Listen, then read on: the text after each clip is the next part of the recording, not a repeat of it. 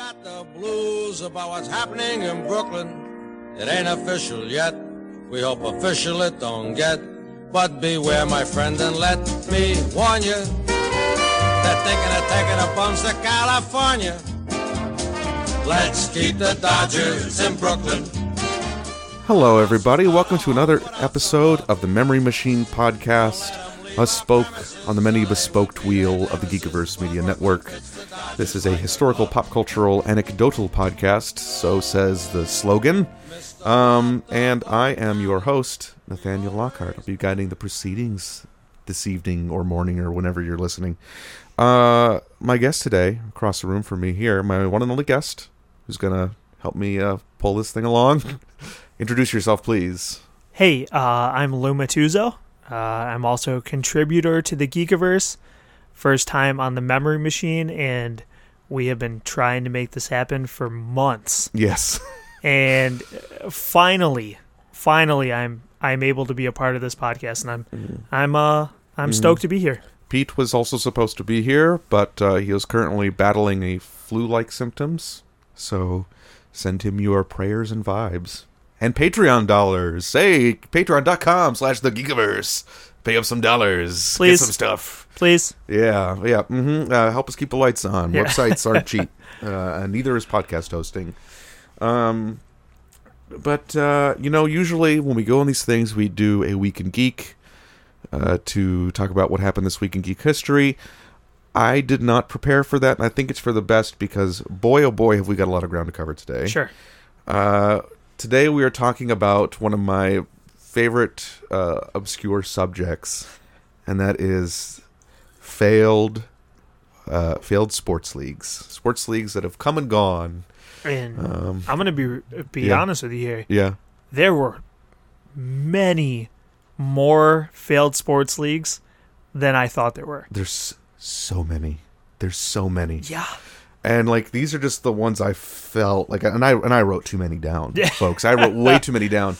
But the thing is there's so many. I picked the ones that I thought would be more noteworthy than not. Right. But there are things that we won't talk about, like defunct team tennis leagues, defunct women's softball leagues, defunct women's soccer leagues. Maybe we defunct can American soccer leagues. We can do a part two.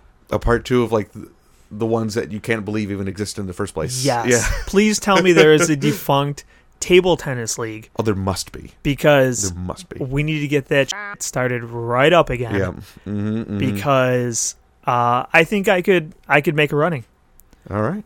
Oh, you make running in the table tennis. I'm pretty Let's good. start up the. Let's start up. We'll do the Buffalo Ping Pong Bisons, and they'll be. I'm in. There you go. I'm in for it. Lou Matuzzo, starting lineup. I need a doubles partner. Just putting that out there. There you go. Nick Marini, paging Nick Marini. He's a good buddy of mine. He's really good at table tennis. So I thought we could start with sort of the early fits and starts. Professional sports weren't really much of a thing, at least not the way that we think of them, until really the mid-1800s, the mid to late 1800s. Sure. Before then, they were mainly just fancies of the rich, I guess. I guess boxing was, well, even then, that was still, I feel like, mostly an amateur thing funded by crime. But the first thing I could really pull up, there must have been something like with soccer, but those were so all over the place back then. Sure. It's hard to pin it down. Sure. The one I found that really fits our definition of professional sports leagues, I have here the National Association of Professional Baseball Players from 1871. Yep. Baseball being two separate words. Yes. Which threw me. Yes. Threw me for a loop. I'm not game gonna lie. of baseball. It's a fun fact about that early league is that there are two teams that exist to this very day, which is pretty wild. The Boston Red Stockings, which I believe they are not the Boston Red Sox. It had to have been a precursor to the Red Sox. Well, right? Or else that is the greatest coincidence that has ever existed. It is quite a coincidence, because the Boston Red Sox eventually became the Boston Braves. Sure. Who then moved to Milwaukee, who then moved to Atlanta. So the current day Atlanta Braves trace back to these Boston Red Stockings. Man. The Red Sox are based off of a much later team, 30 years later, which is still old as hell. They started as the Boston Bean Eaters from the American League. You know what? You know what kills me? Yeah, what's that? That I'm saying this while wearing a Yankees hat, everyone. So you already know where my brain is. Yes, but New York Highlanders, if you will. You're right. Yeah. Right. If I could find a Highlanders hat, I'd probably be wearing that too. Yeah. Just for today's podcast. Send your hats to. The fact that two teams have existed based around Red Sox. Yeah. Not just one. Yeah. To think like, oh, there's still a team called the Red Sox, and that's and the White Sox, which is such a like the Chicago White Sox, yeah. Right. Such a although these White Stockings became the Chicago Cubs. The White Sox started later in the late 1800s, early 1900s. If Cubs fans knew that, Chicago would burn to the ground tonight.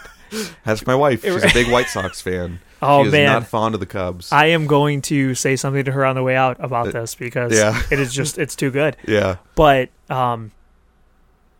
it's funny to think like, oh, the Red Stockings to this day still exist.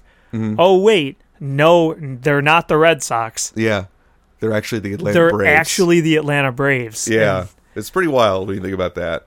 And I believe the Cincinnati Reds were from around that time. Of course, then they were called the Cincinnati Red Stockings. Yes. Or Red Legs. Should we all Cincinnati Red Legs. Yeah. And there should be an entire league. Yeah. That consists just of colored clothes as like the team names. The New York Pinstripes. Yes. The Buffalo Buff Checks. I don't know. The Wisconsin Plaid. Did they play the Green Pants last night? Yeah. No, that's actually next week. They played the Yellow Sleeves last night. Yeah. And, okay. Yeah. Yellow Sleeves sucked this year. Which back then, totally fine. Yeah. Like, I mean, one of the big original New York teams was the New York Knickerbockers. Right. Because they wore knickerbockers. Yep. Or sort of in a similar vein, the Green Bay Packers. Yeah. Which came from originally the Acme Meat Packers. Yeah. Which is what they weren't even called the Green Bay Packers. They were called the Acme Packers. Yeah. Because that was the company that sponsored them. Same thing with the city of Tonawanda had an NFL team in its very first year called the Tonawanda Cardex, because the guy who owned him his last name was Cardex, so Tonawanda Cardex. Interesting. Yeah, it's it's an era, an idea of team ownership and team finance that is just gone. And it's funny if we really go into even today, if we go into any professional sports league, and we start digging into their names, there are a lot of stupid names that still exist. Yes, they've just become, mind you, we won't even delve into how many like problematic names still exist in our sports leagues. But some of them are just dumb. Like 2 nights ago, Sabres game was on. They're playing the Edmonton Oilers. Yeah. And my wife looks at me and she says, "What a stupid name." I didn't even think about that. And I never even thought like, oh.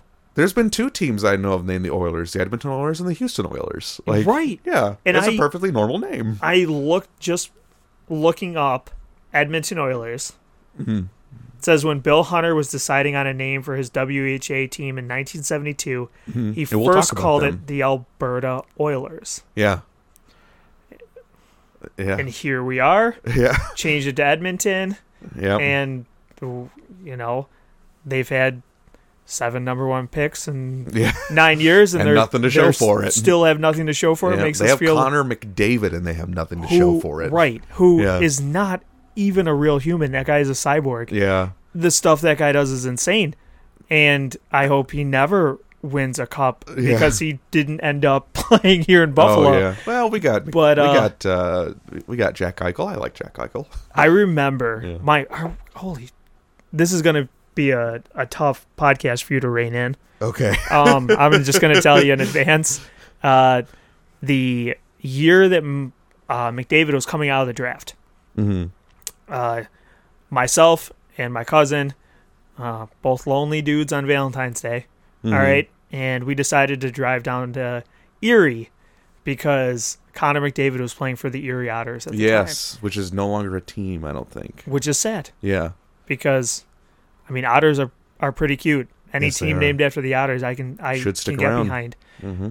And this is when McDavid mania was going crazy. Sabres were tanking. We knew there was a chance we've got this guy. Yeah. And to this day, I think about that night and how positive I was that he was going to be a Buffalo Sabre.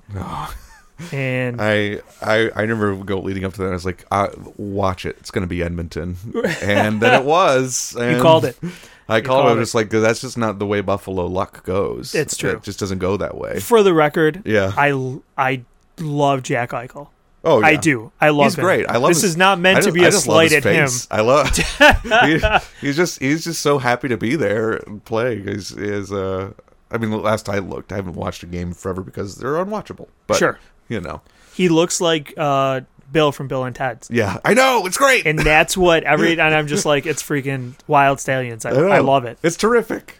I love it. I love his big goony smile. Like whenever he cracks it, it's great. Love that guy. And once that video went viral of him slamming a blue and saying, Buffalo, I'm coming for you. Yeah. After that, I mean, the guy was meant to be a part of this city and this team. This place is for second place. Like, yes. wait, you belong here, buddy. Yes. Come on. Yeah. We'll take you in. You're gonna be all right here.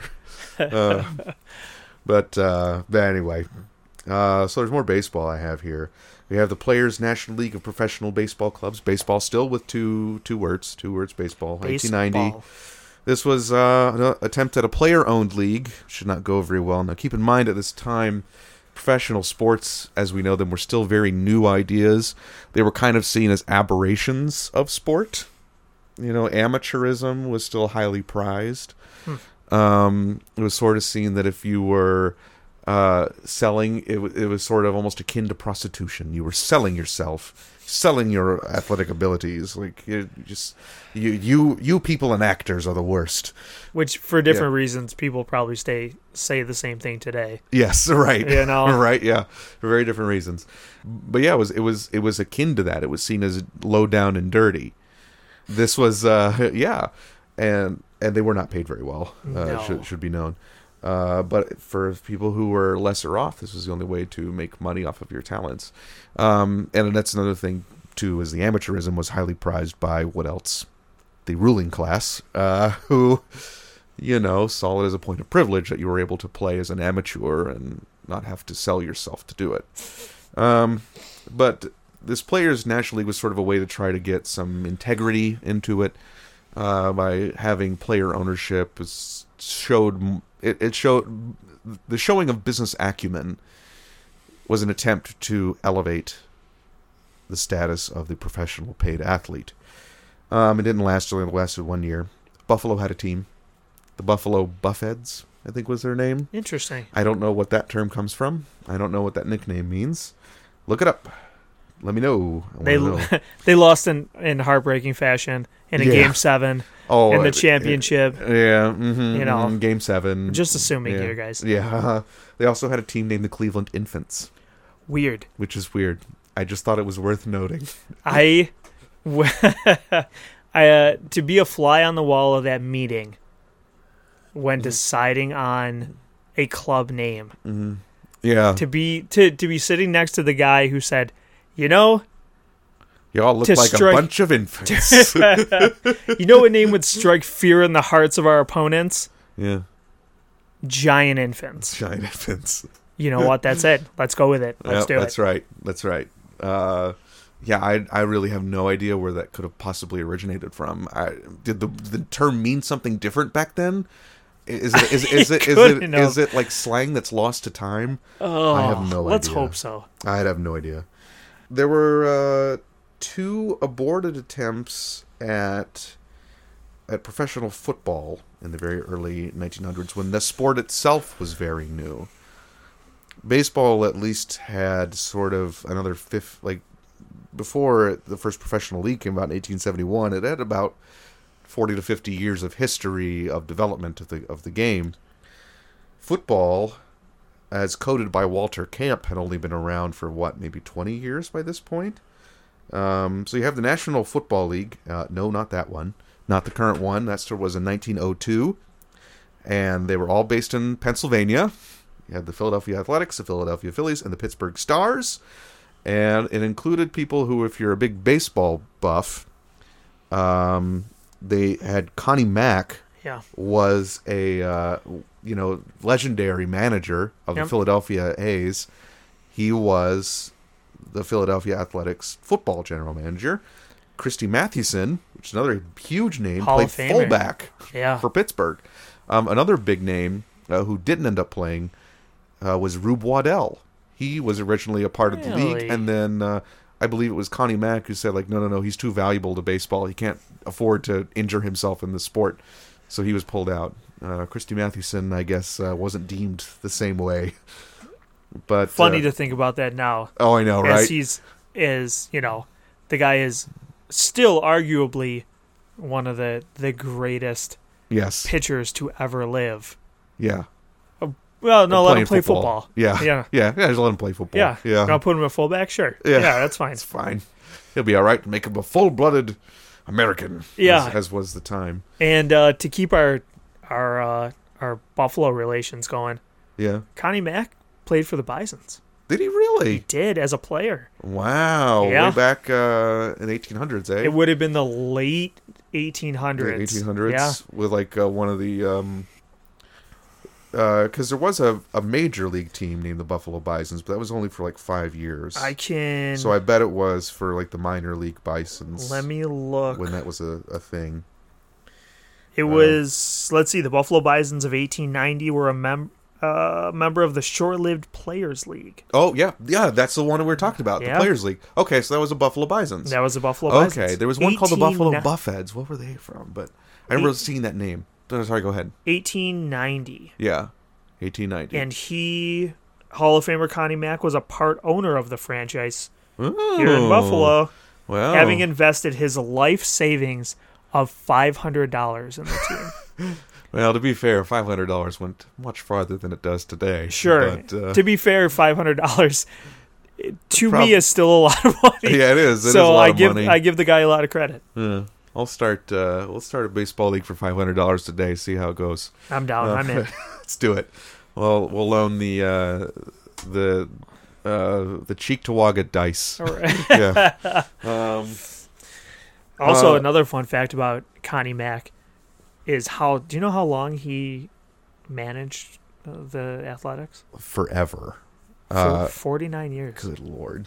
That's so long. 49 years. From 1900 to almost the 40s, right? It was 1901 to 1950. Good Lord. Because every picture you ever see of Connie Mack is him in his 1905 getup, right? Looking prim and proper with a high collar and his boating hat, his straw boating hat. And you think that guy lasted till 1950, right? And to think there are coaches that don't last a year. Yeah. In whatever professional league we're talking about. Yeah. If they're let go, if a manager today lasts a decade at one team, it's unheard of. Yeah. Belichick is unheard of in today's world when it comes to managers. Yeah. Almost 50 years. Yeah. Connie Mack was the manager. He's not going to hold that. There's no way he touches Connie Mack's record. No, unless he's made a deal with the devil, like we all suspect. In which case, we'll see him in 2040. Oh, the 2040 Super Bowl. Kill me. Yeah, if we're all still alive. But anyway, or what was the other guy? George Halas, coach of the Chicago Bears. He coached them for forever. Yeah. From their inception in 1920, I think until the 70s he coached them, which is crazy. Which is it's insanity. Crazy. It is. He coached them up to the Super Bowl era. Following the 1902 effort to start a professional football league, there was another one in 1902 called the World Series of Football, which one of the teams was from Syracuse. One of the teams, there's one called the Watertown Red and Black that played in the 1903 World Series of Pro Football, and that team still exists today. They are a semi-pro team that I believe, what league do they play in? I can't remember the league that they play in, but they still exist. They go back that far. They are one of the oldest still existing professional or semi-pro football teams in existence. The only one that matches them is the Arizona Cardinals. Okay, they are the oldest franchise. They stretch back to 1899 when they were the Chicago Cardinals. Man. So, yep. And they played in the White Sox Stadium, and the Bears played in the Cubs Stadium. So, go figure. So it would have been another White Sox-Cubs scenario had the Cardinals stuck around. Yeah. But they didn't.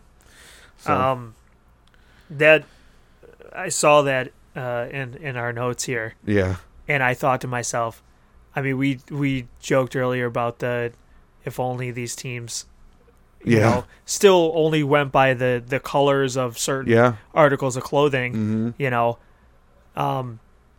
I like the sound of the red and black. It's pretty cool. Like who do you root for? Oh, the red and black. And you know who they're talking about. Yeah. No other name necessary. It's such a cool name that there is currently a CFL team with that name. There's the Ottawa Red and Black.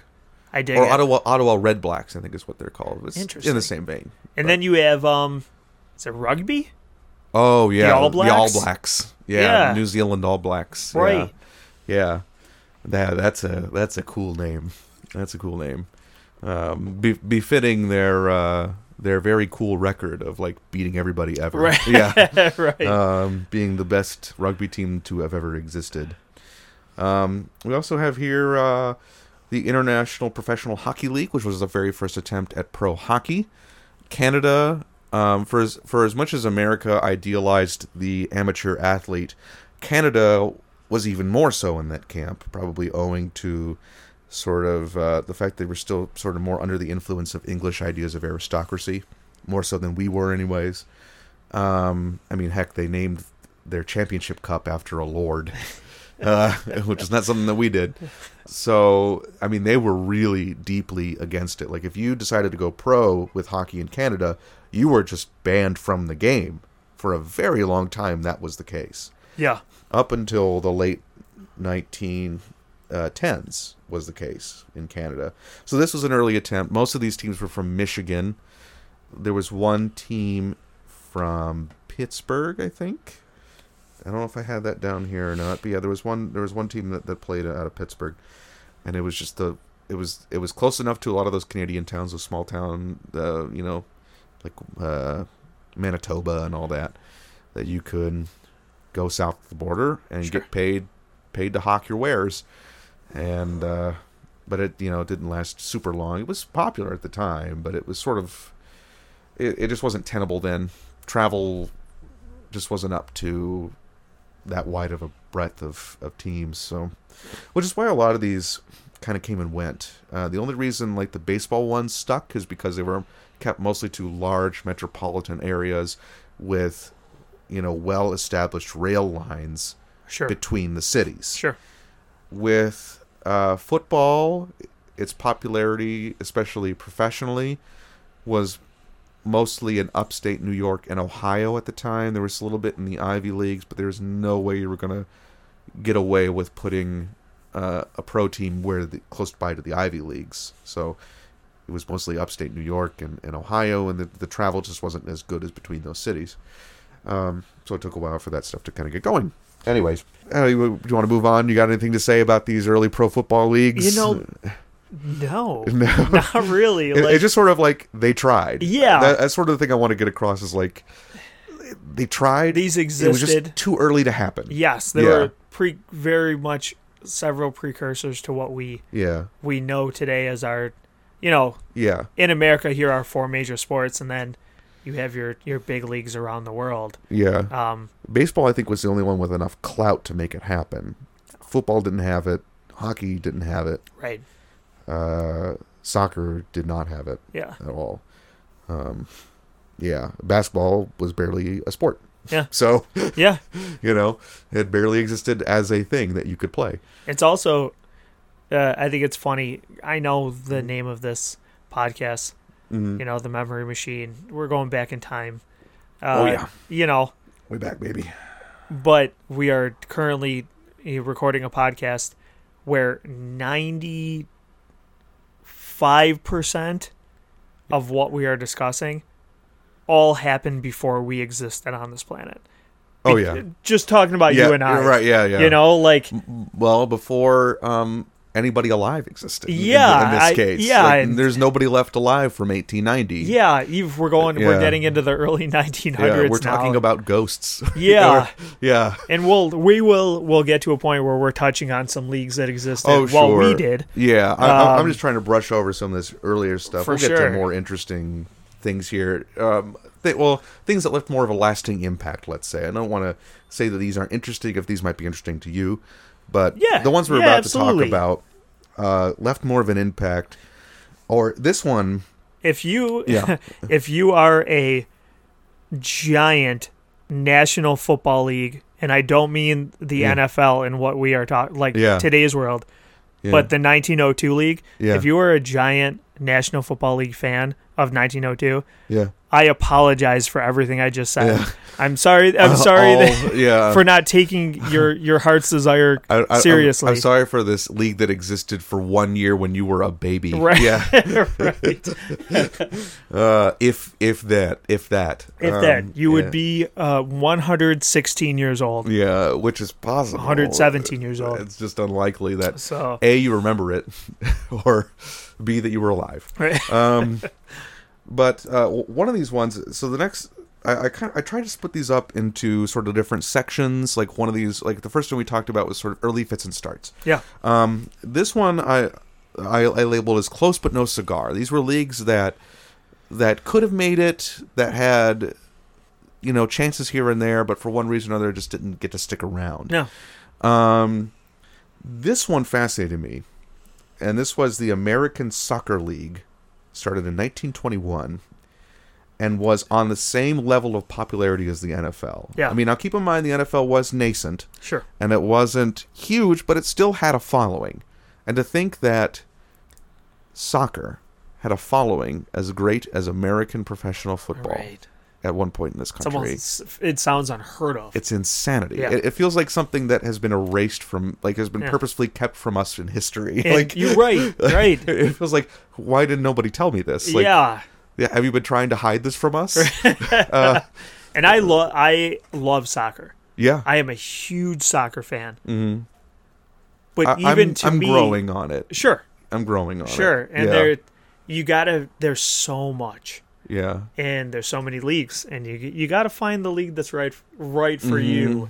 Bundesliga. You're right. Yeah. Yeah, between the Bundesliga, you got La Liga, you have Serie A, you have the Premier League, MLS, then you have your Champions Leagues, you have the World Cup. Mm-hmm. There's a lot to choose from. It can be overwhelming, but it's never been soccer. And mind you, I'm saying this as someone who loves soccer. Yeah. It doesn't even touch football. Oh, not even close. Baseball, basketball, hockey, even basketball and hockey. Really? Because I get the feeling that's starting to reach those levels. I still feel like it has so far to go. Probably because of the lack of TV presence. Sure. Sure. MLS just does not have the presence that basketball and hockey have. Enjoy the MLS. Yeah. I like it too. It's really scrappy soccer, which is why I like it. Yes. I saw one. I remember. I think that was one of the moments where soccer began to click for me.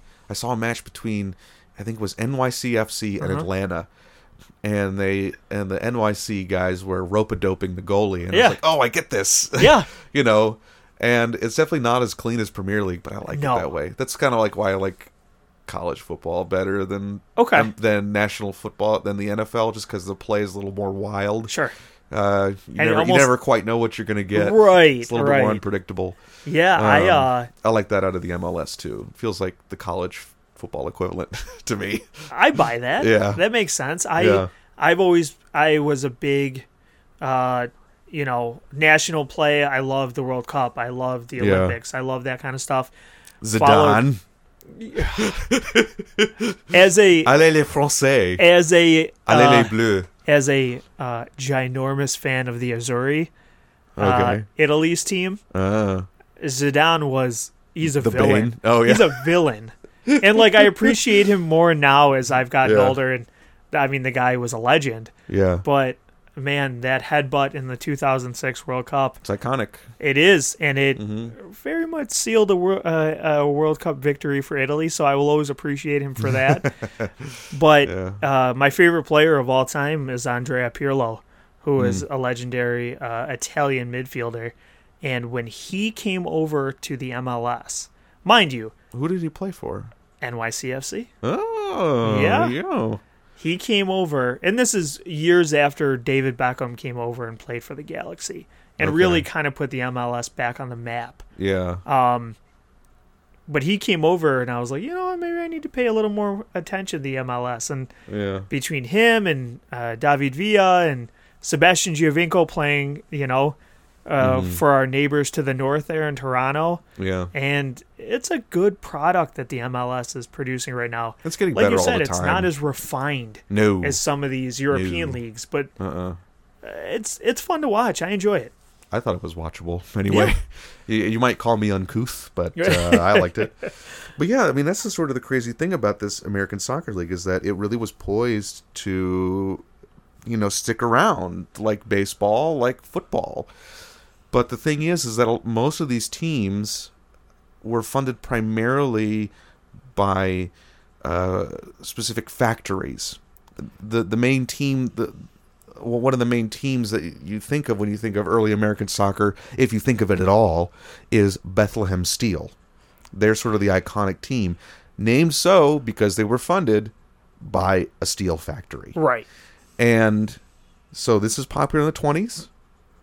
Then the stock market crashes in 1929. And what happens is the funding falls out for these teams because that's where their finance is based. Right. And and while this is happening, football is becoming more and more popular.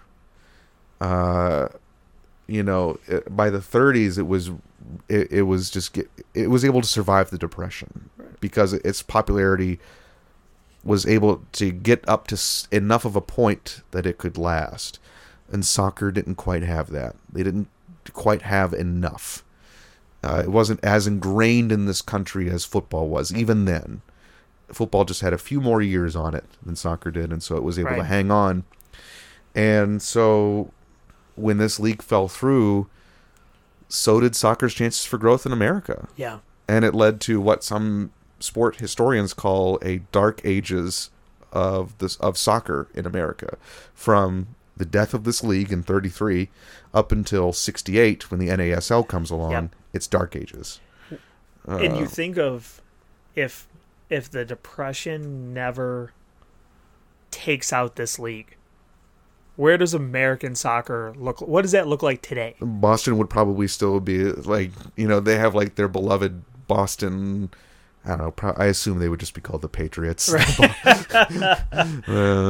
Talking about how they won that amazing 1980 victory over the Chicago Mustangs or something. It really, despite the NASL, coming back in the 60s. Yes, it's such a. Let's talk about the NASL. Absolutely. It started in.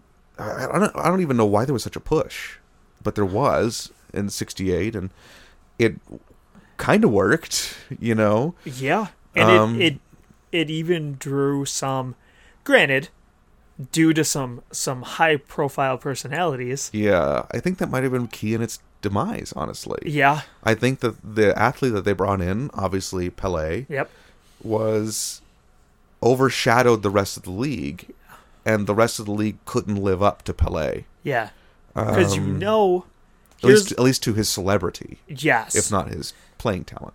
I mean, the guy was, he was David Beckham back then.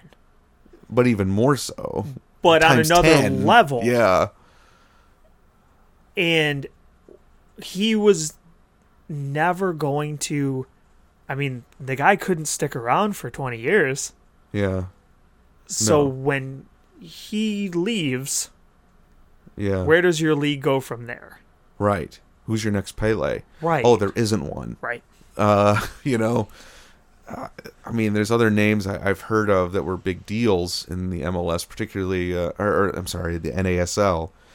I know the Rochester Lancers had a big name, which is pretty cool that Rochester had a team in this league, and they won a championship. Yeah. They won the 1970 championship. I always like to say that Rochester has more Major League sports victories than Buffalo, because they won the basketball championship, the NBA championship in 1950.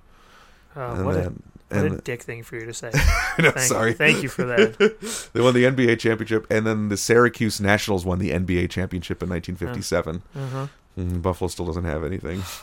It's not right. It's not right. It's not. I say this as both a fan of Rochester and Buffalo sports. It's not. It's not right. It's very wrong. It's an imbalance. It's an imbalance in the force that needs to be corrected. But yeah, the NASL really had a chance. They really, really did. It was just I wrote down here in my notes. I wrote overexpansion, recession, and overpaying for talent, and competition from players from another league. Like, all those things combined just was a whirlwind of awful that tanked the whole thing. Right. I mean, that recession was one thing that could have overcome that, but then overexpansion happened, and overexpansion into teams that couldn't really afford to have a team in the first place. Yeah. They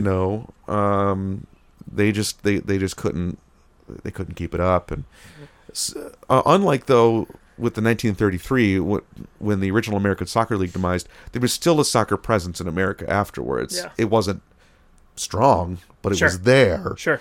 And it was mostly indoor leagues, Yes. which most big soccer, European, whatever, non-American soccer fans kind of scoff at. Yeah.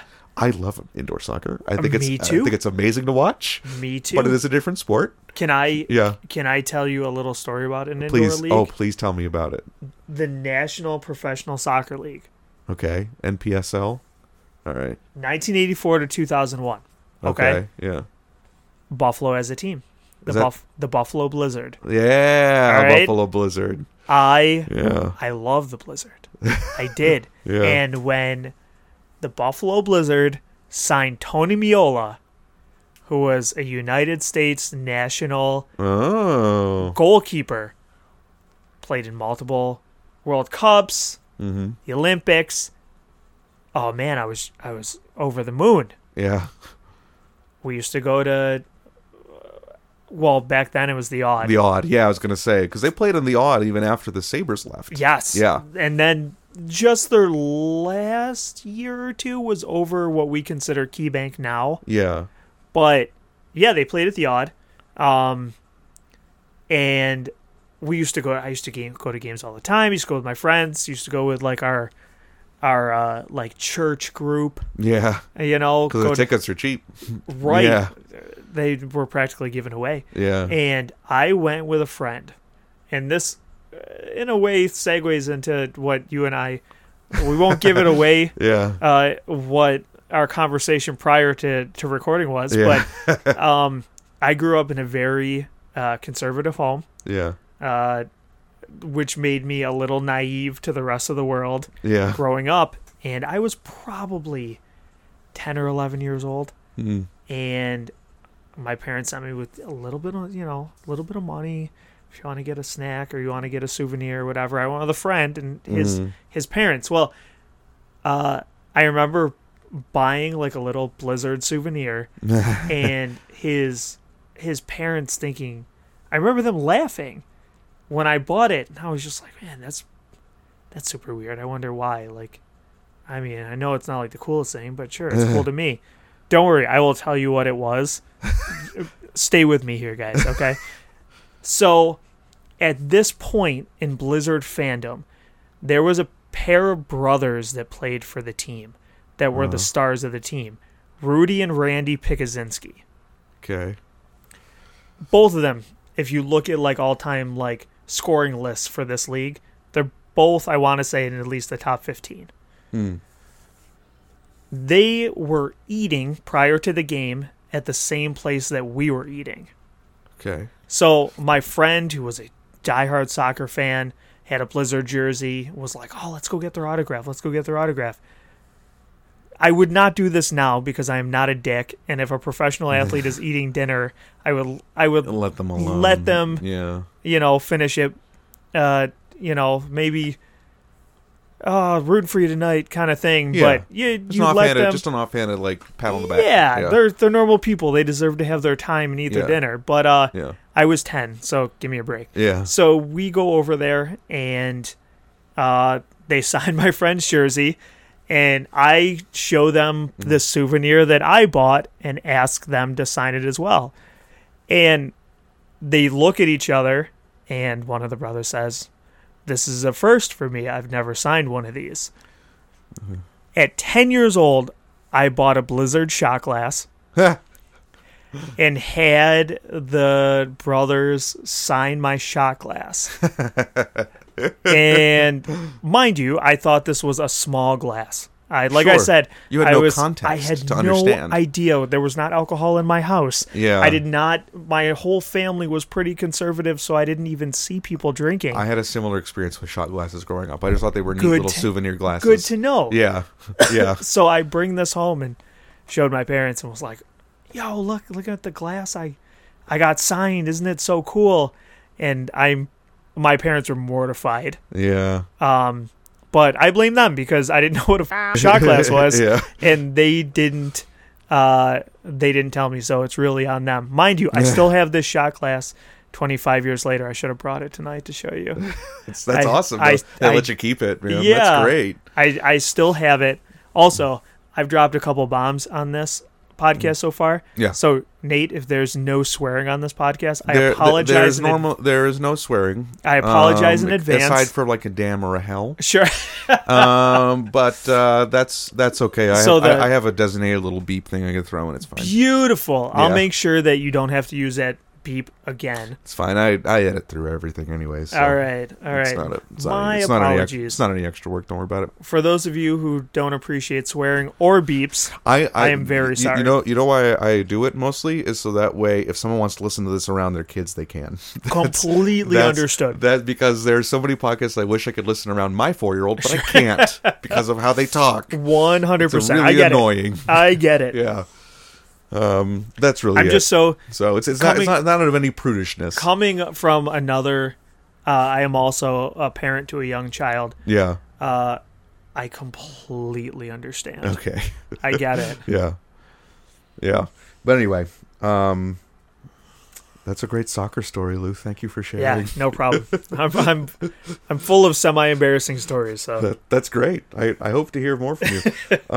Let's see. What more do you want to go over here? Do you want to? We have, we could talk about the All-American Football Conference, but that less failed and more got folded into the NFL. Sure. Where we got the Cleveland Browns from and the 49ers and the original Baltimore Colts, which folded after a year. Right. The Bills were supposed to be a part of that, the original Buffalo Bills, which are unrelated to the current day ones. But they were supposed to be part of that. George House of Chicago said no, so we did not get a team. They were not allowed. And you still married your wife from Chicago. Yeah. That shows you how much you appreciate her. I know. I love her so much. I love her so much. I'm willing to overlook her fandom to a traitor. Yeah, he did not. He did not. I think cause there was something in the original NFL called the Staley Swindle. If you want to look it up, Staley Staley Swindle, and it was about how Chicago kind of muscled themselves into being declared champion because of an exhibition game that they demanded be counted as a regular season game. Because back then in the NFL, there wasn't not a championship game for the first 13 or so years of the league. It was just whoever has the highest record at the end of the season is the champion. Sure. And Buffalo played, I believe then they were the Buffalo All-Americans, and they played an exhibition game, which they thought would be considered an exhibition game, and that they lost. It was the only game they lost. And then George Halas was like, no, that's regular season because of X, Y, and Z, because of these things. And so he said, and because of all that, we're the champions instead. Wow, so that's some Bush League stuff. It is Super Bush League, which is why they don't do that. Wow. Yeah, I mean, I think that was like 1921 when that happened, so the league was like a year old. It's just all of these leagues come from very humble beginnings, put it that way.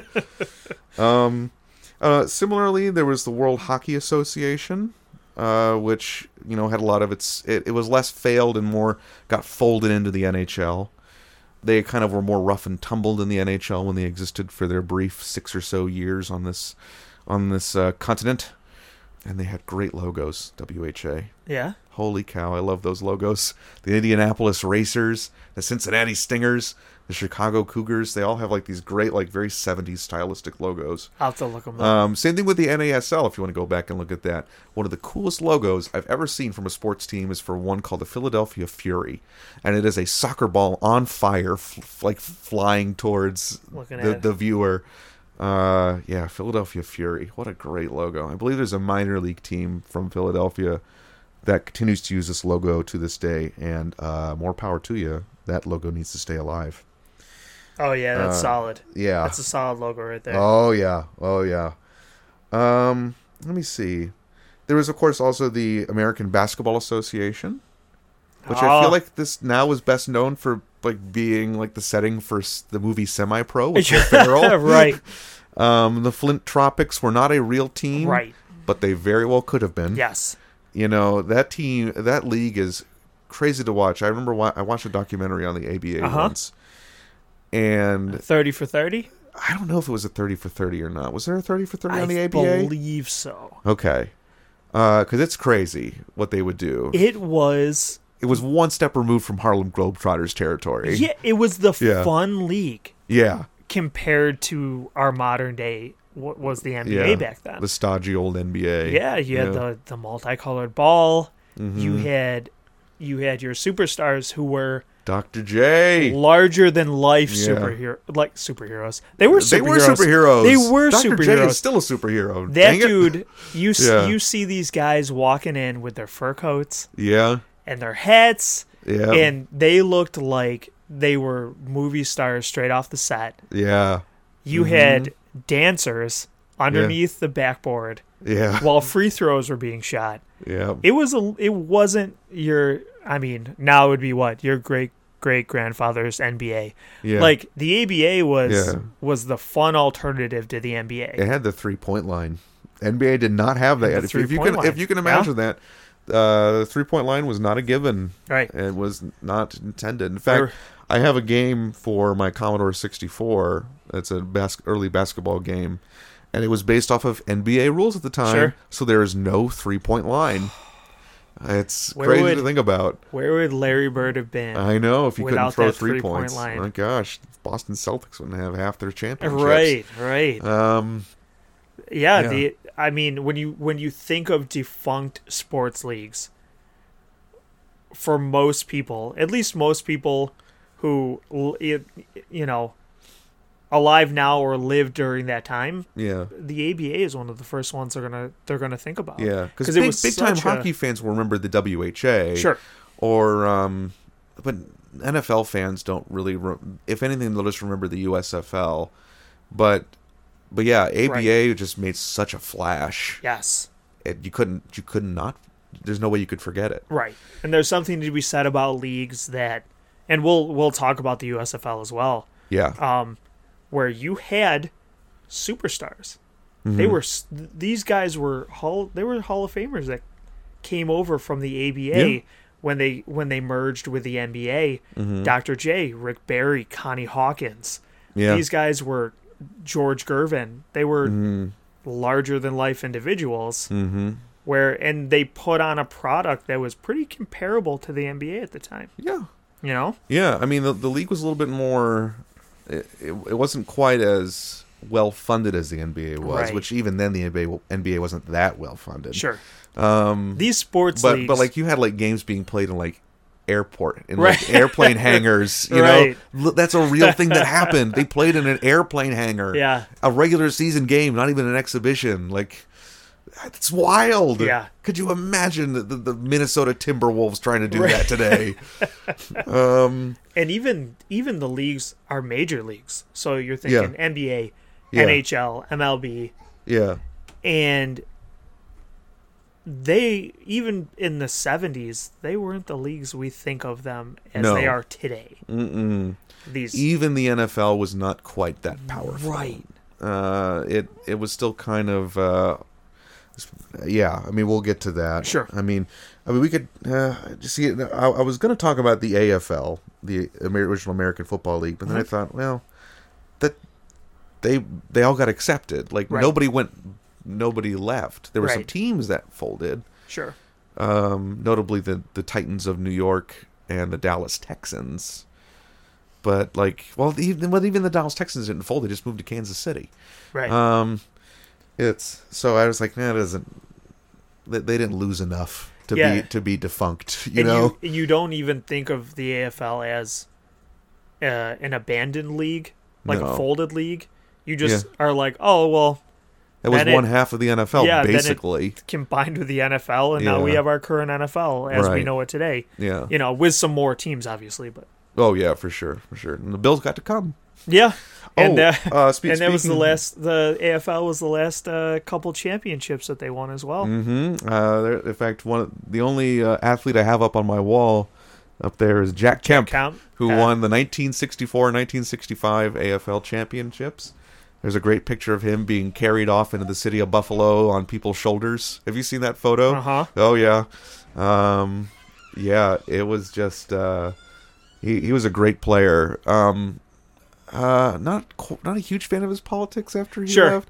Although honestly, his intentions were more noble. Yes. His intentions were quite noble, even if I disagree with them.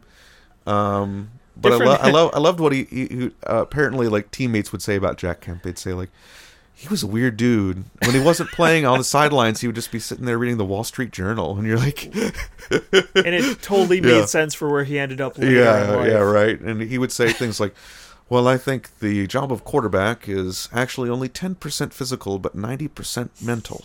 And he would these very heady things about being a quarterback. He's kind of a weirdo, really, which is why I like him.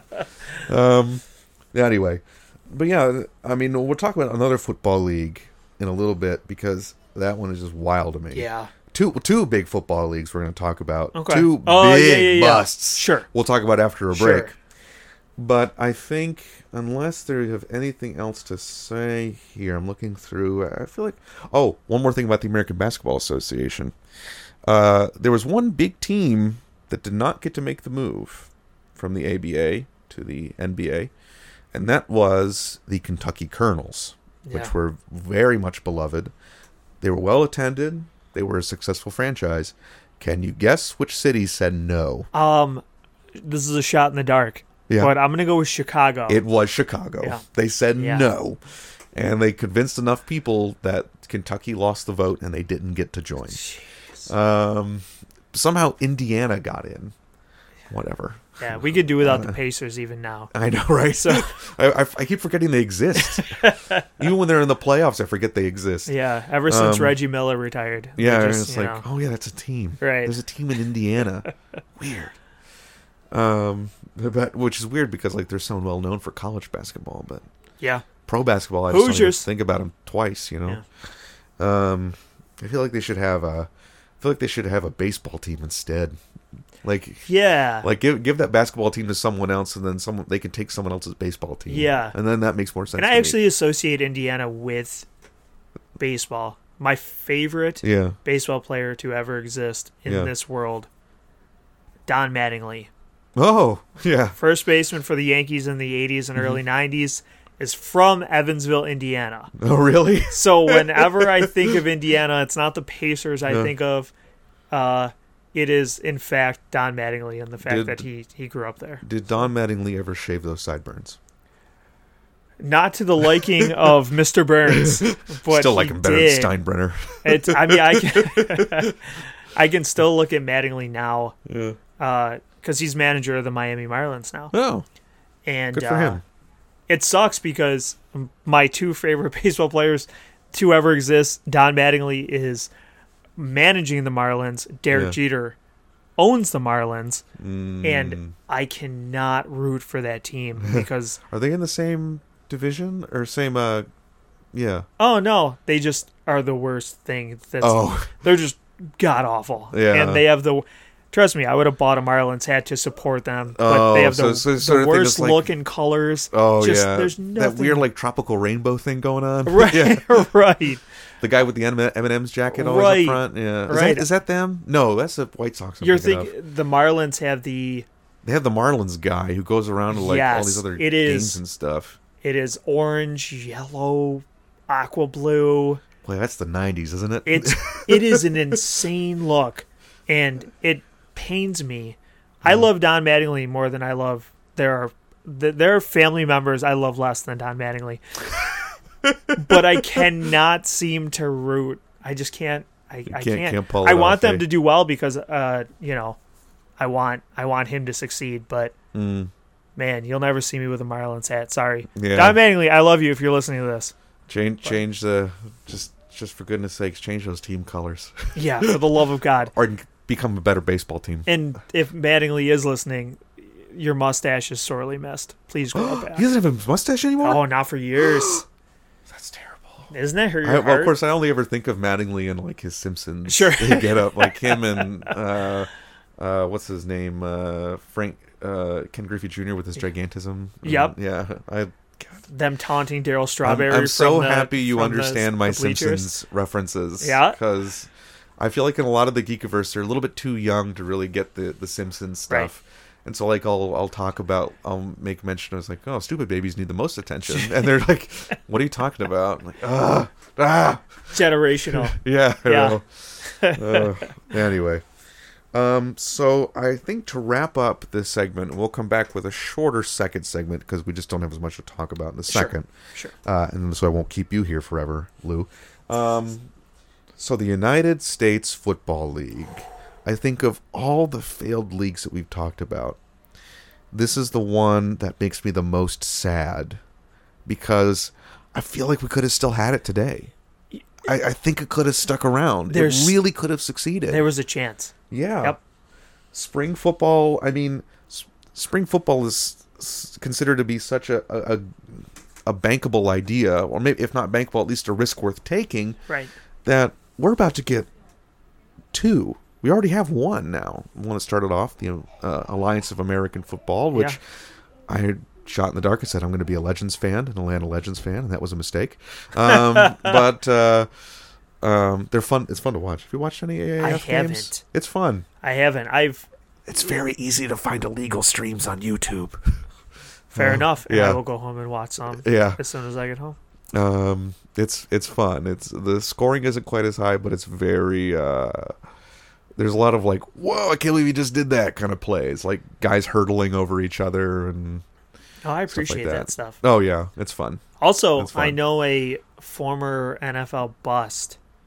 Yeah, is a star in that league. Trent Richardson. Oh yeah, Trent Richardson plays for Birmingham. Mm-hmm. Yeah, I heard he's tearing the league up. He's made a couple. I mean, he doesn't run very far, but he can. The thing is he's very good at plunging through the goal line. Yeah, right. Defense.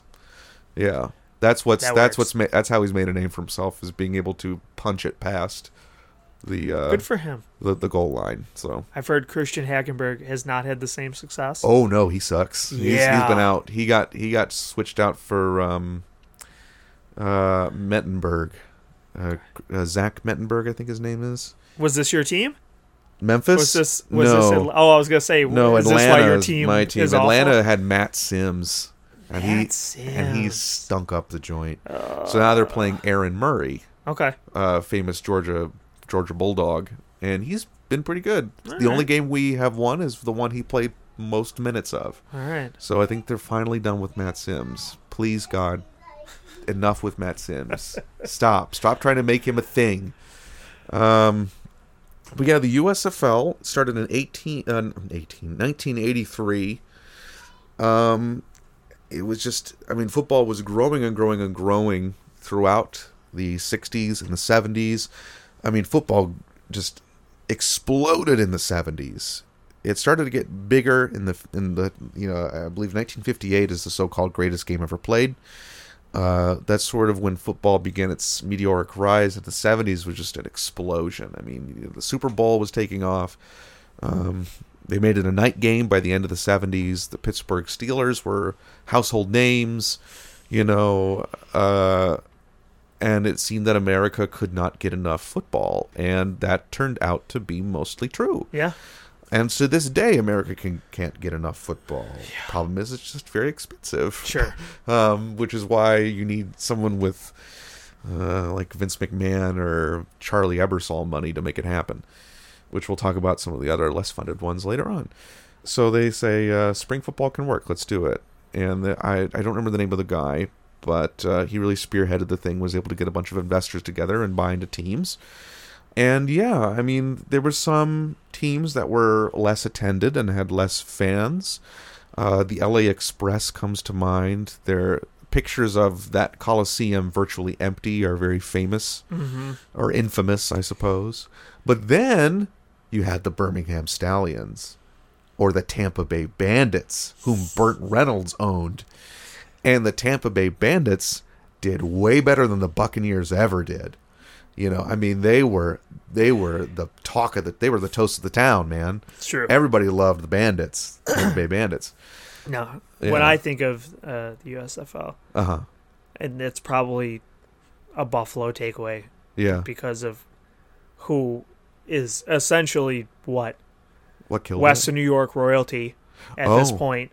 Yeah, Jim Kelly. Jim Kelly was quarterbacking the Houston Gamblers. That's right. And he was drafted by the Buffalo Bills And was said, like, F that. Yeah, I don't, hell. Like right, hell I will. I am not going to Buffalo. And Yeah. he signed with Houston. Yeah. And, I believe he luck would have infamously it- said, you mark my words, I will never go to that place. Yes.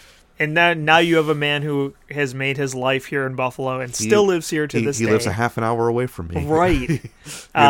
It's funny how things change. But Yeah. whenever I think of the USFL, along with Kelly and some of the players that I'm sure we'll get into. Herschel Walker. Herschel who Walker. played for the New Jersey Generals. Doug Flutie played for the Generals. Yes. Reggie White. Yeah, Reggie White did. A lot of them got their start here in the USFL. But I always think of the Gambler's helmet. This is a pretty cool logo. It is. It's a cool logo. That's what I think of when With I think of the USFL. the outline of the state of Texas helping to form a G. Yes. It's cool. It's a Yes. cool logo. You see them every once in a while at Bills games. You'll see a Gambler's Kelly jersey. Like the black and red. Yes, and I'm Nice, always like, oh man, nice. that's pretty cool. There are some cool logos in the USFL. I love the Birmingham Stallions logo. The Philadelphia/Baltimore Stars logo is pretty cool. The Oakland Invaders with like a fist holding a lightning bolt. You know what? That I thing was is just rad. gonna bring up the Oakland Invaders one. Yeah, it's cool.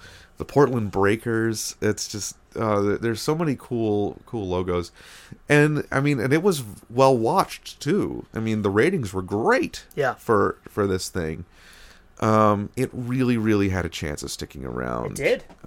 It should have. It really should have. But it didn't. Thanks to our current president. Yeah, our commander-in-chief. Our current con man in chief. Yes. He was able to con enough of the owners into going with his crazy plan to compete head-to-head with the NFL. Uh-huh. I don't know if it's speculated or if it's common knowledge that by now it was basically just done so he could get his New Jersey Generals accepted into the NFL and damn everyone else. Right. Because he owned the New Jersey Generals. He bought them a little bit later on. And he's sort of a low class, quote unquote, low class billionaire. Mm-hmm. Like, he might be thought of as rich, but the other rich people don't like him. And right. I think that irks at him.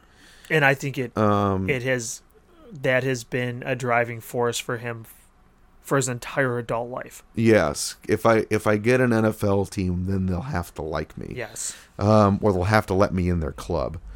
And I think that's what he tried to do when he tried to make the USFL go head-to-head with the NFL. It's like, well, it'll just be like the All-America Football Conference or the AFL, and if we play like that, then we'll get, and some of us will get into the National Football League. It didn't happen. No. Because Donald Trump is not a very smart man. He is not a very good businessman. No.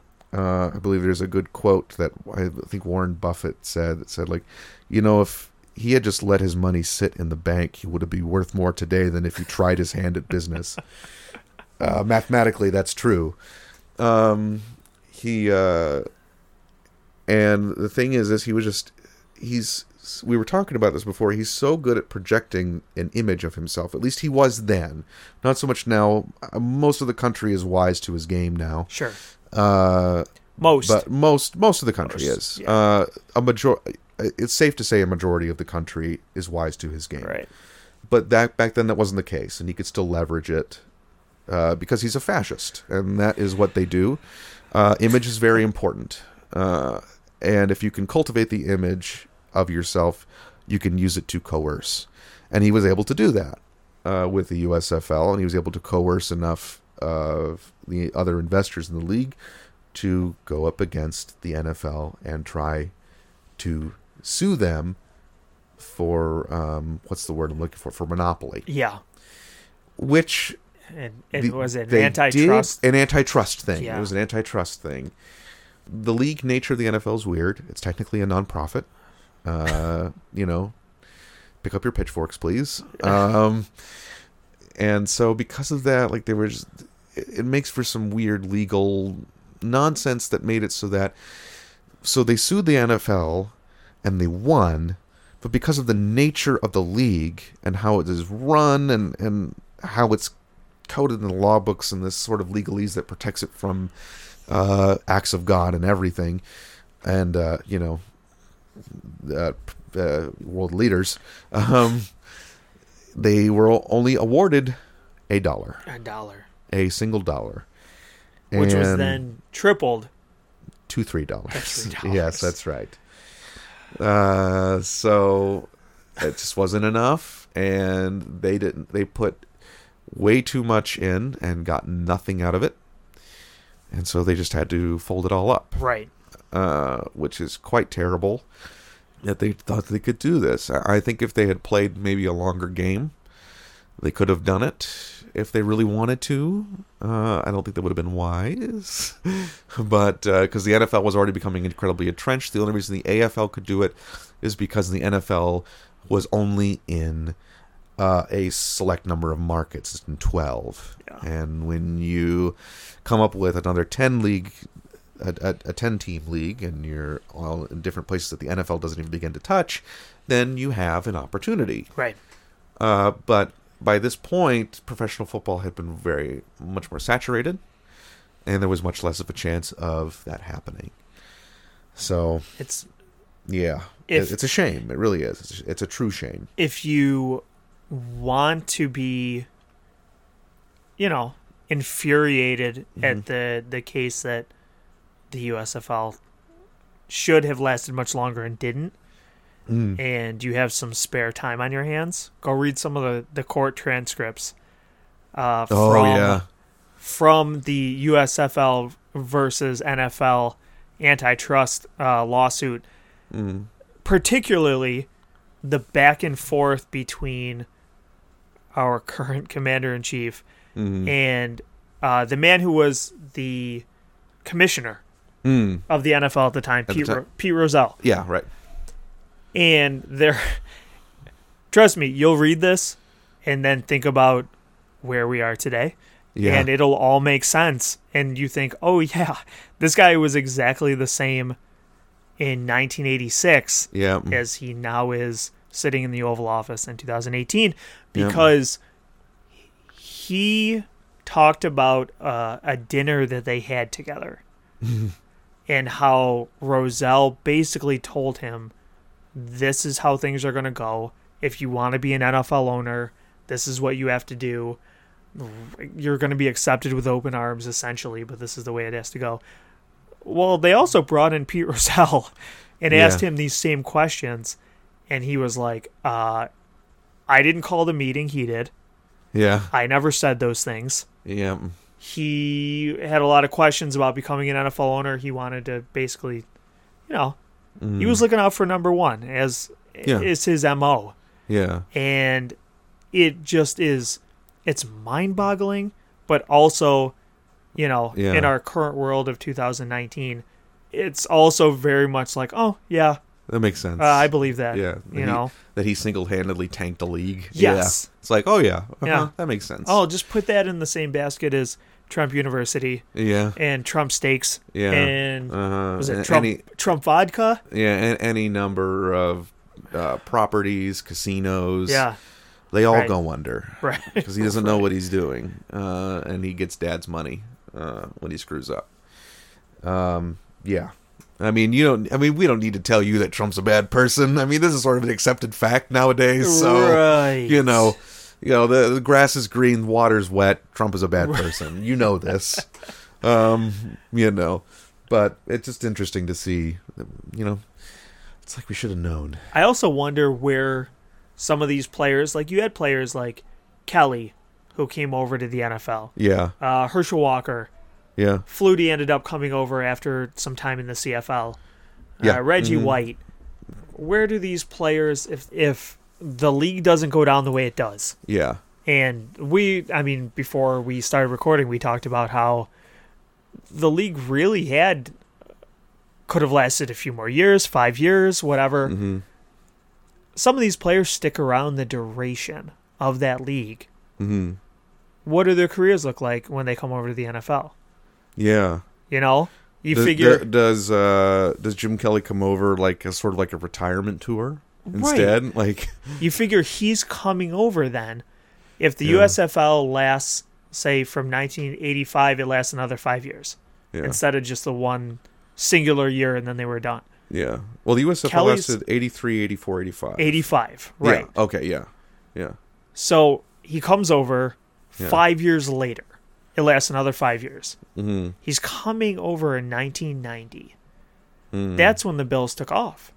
Yeah. Because his first year would have been, the 86 season? Something like that, yeah. Into 87. Mm-hmm. Well, they didn't make the playoffs, so it's just been the 86 season. Yeah. That team built up. You figure they drafted Thurman Thomas. They brought in Andre Reed. Right. Cornelius Bennett, Bruce Smith. Mm-hmm. They really built that team. By the time the 90s hit, they're a juggernaut. Mm-hmm. Yeah. Whether they can pull the trigger on that final game, we all know how that went. But that team was a team for the ages. Yeah.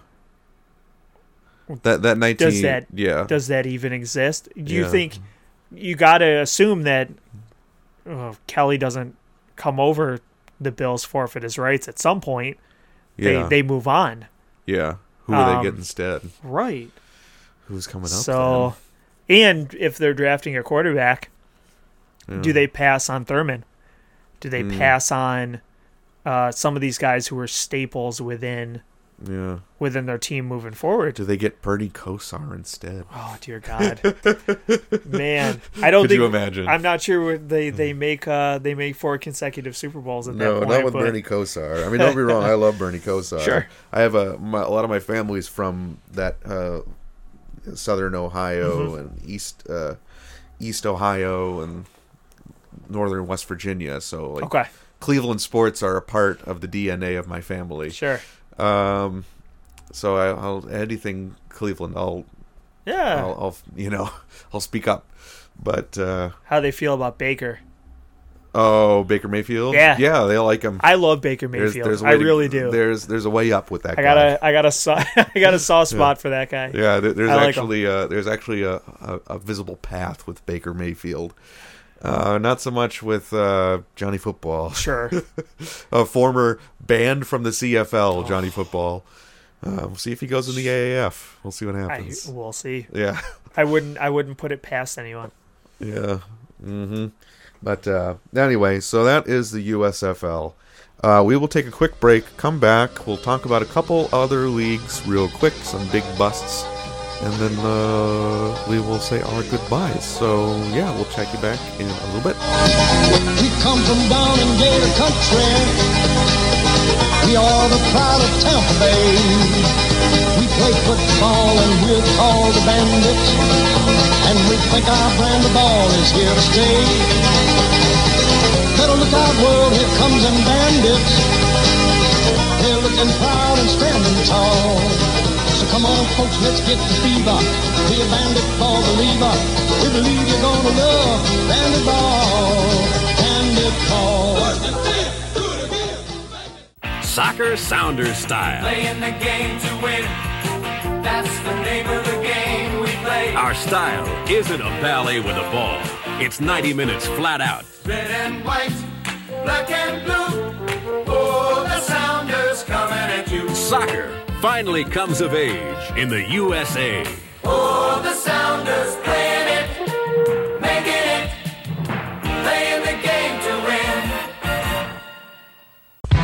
It's a brand of pro football never before seen in the Astrodome. Fast-paced, wide open, run-and-shoot football as only your Houston Gamblers can play it. Don't wait another minute. Get your tickets for the Gamblers' next home game at all Ticketron and Ticketmaster outlets, the Astrodome box office, and the Gamblers' office. Call 664-USFL for all ticket information. 664-USFL. Call now and let the Houston Gamblers put the thrill, excitement, and fun back in your football.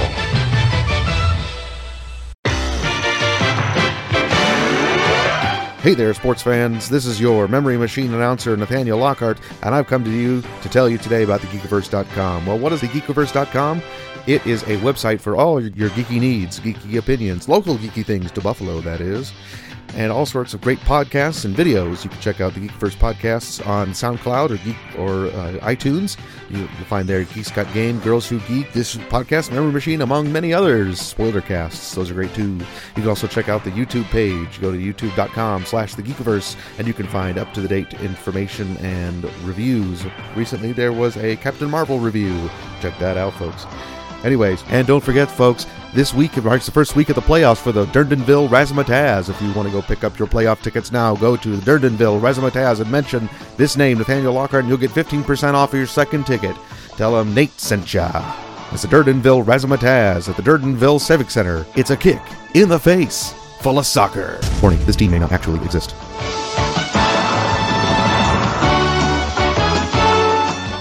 Action is where the WHA is at, and your Chicago Cougars are going to be right in the middle of it all.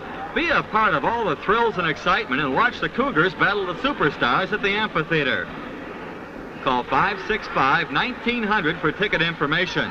Choice season tickets are still available, so call 565-1900 now.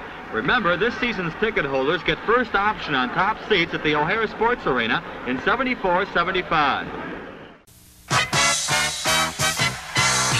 Come on out, Buffalo. We want you to join the Stallion Battalion. Order your Buffalo Stallion season tickets now. Save up to 25%. Get the best seats, the best discounts. See 23 games for as little as $69. That includes the big Missile All-Star game coming to Buffalo for the first time. Call 845-6200 now for season tickets. That's 845-6200 to join the Stallion Battalion. You'll get a kick out of it. Hey, hey, Dr. J, where'd you get those moves? You move with such grace. Are you a member of the human race? Hey, Dr. J, where'd you get those moves? You're an artist, you're a wizard, and you blow up thin air. Everybody's wondering, how'd you get there? Whoa. Hey, Dr. J, where'd you get those moves? Are you wearing magic shoes? He's wearing Converse, the shoes of the stars. Chicago, this is your kind of excitement.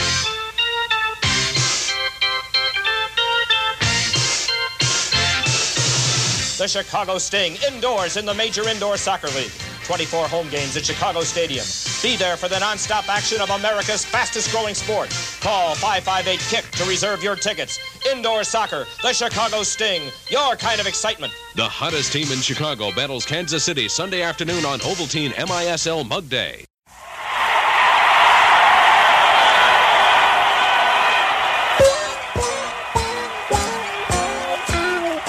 Well, the city's been so quiet since the boys in green went back, but it only took them 3 months to put Portland on the map. Yes, the stadium's never heard the sound of cheers in all its years. When the players come on the field, the thousands singing in their ears. Green is the colour, soccer is the game. We're the Portland Timbers, and winning is our aim. So let's give all of the boys a cheer, for the Portland Timbers will be here. Well, hello, folks. We are back from our break. We've each gotten another beer here. We're going to try to run this a little bit fast. So I learned that my co-host today is going to try to wake up at 5 o'clock in the morning tomorrow. So we'll see. We'll see how that works out. We're going to try to move this along. So this next little section here is the previous two were much bigger, fuller. Here it's going to be a little bit more focused. This section is one I like to call spectacular failures.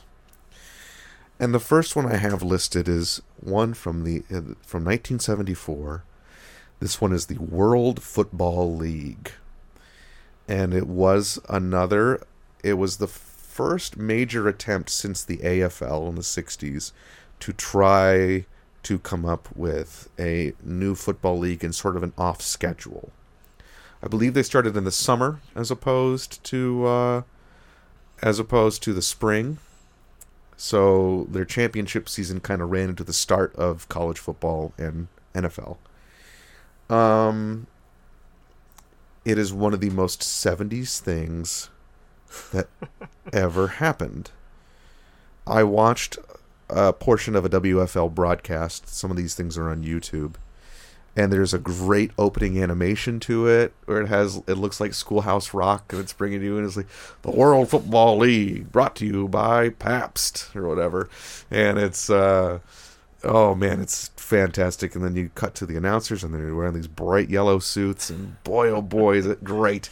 And the logos are just again, some of these defunct leagues just have some of the greatest logos. The WFL. Probably the best among them. There's the Memphis Southmen, which is sort of like a grizzly bear coming up over a sunrise. There is one called the Detroit Wheels, which has a really cool logo. It's like yellow and black and red. It's so rad. And then there's one team called the Hawaiians. Can you guess where they played?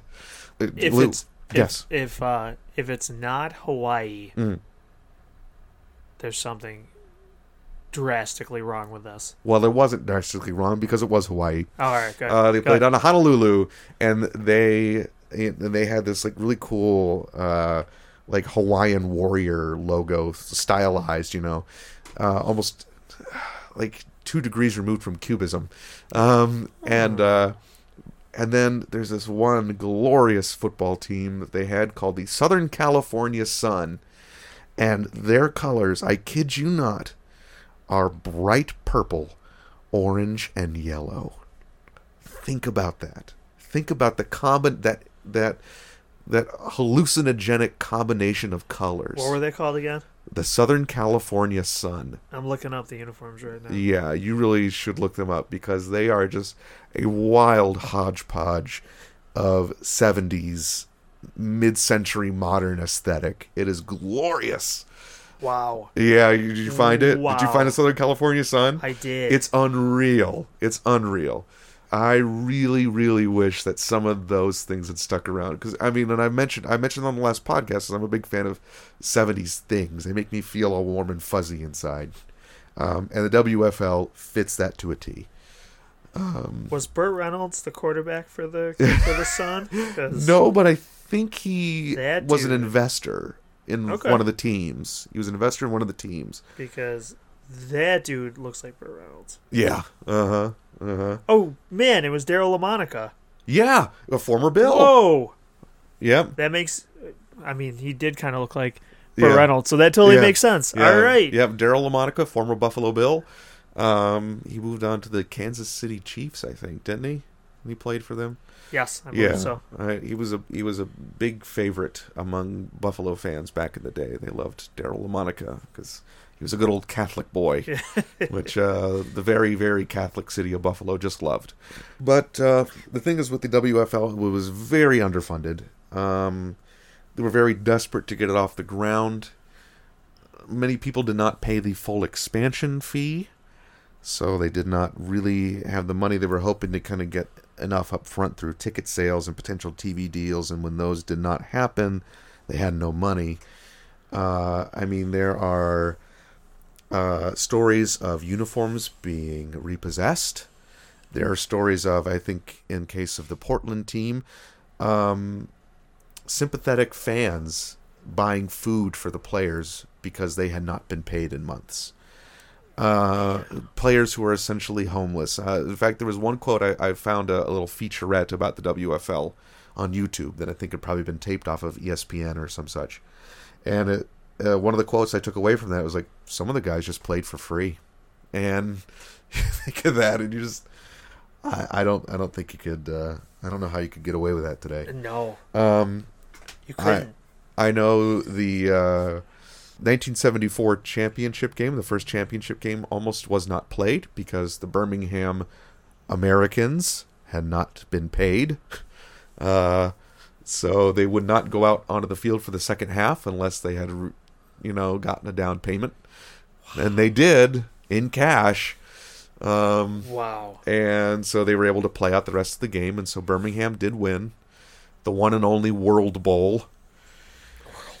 Yeah, and 75 season they tried, and it just floundered halfway through. There was just no way you could keep this beast lifted. Yeah. The thing about football, and the reason why so many leagues try and fail, is football is really, really expensive. Yeah. I don't know if there's any other sport as expensive as that. You could bring up hockey. Hockey has very expensive equipment cost. For sure. But there's half the players. Yeah. A fully staffed hockey team consists of 23 players. If you're going by the NFL, it's 53 players per team. That's a lot of people to suit up, to get injured, to pay health benefits for. It's a nightmare. And so that's why there's so many of these American football leagues that have just come and gone. It's a theoretically sound idea. You just got to put up so much dang capital to make it happen. And a lot of people who have tried didn't have it. So that's what happens with the World Football League. So I believe when people think of failed football or failed sports leagues, I think you're right that the ABA is one of the first ones that comes to mind. Mm-hmm. I think the other one, in fact, even more so, the elephant in the room, is our dear departed XFL. Yeah. And soon to be resurrected. XFL. We'll see. We'll see. Man. I'm still unsure if that actually gets off the ground or not for a season or two. I just saw that Mark Trestman is supposed to coach one of the teams for the XFL. Oh my word. Right. Oh my word. And with each announcement like that, I'm like, man, is it really Oliver Luck happen? is the commissioner for that thing. I don't know, man. I don't know. I mean, we'll talk about... I have this in, what will fail next. We have a little section, so we could talk about that more. But sure. Did you watch the XFL in its original incarnation? I did. Okay. Not religiously. Yeah. But I did watch games. Mm-hmm. I remember being at a family party and watching the first game. The Las Vegas Posse, was it? I don't know, something like that. Outlaws? I don't know. Outlaws? That Outlaws. Sounds right. Posse was the short-lived CFL team. Okay. Because, interesting. Quick aside, CFL tried an American experiment where they expanded some teams into the U.S. for a few years. Oh, yeah. Did you not know that? No.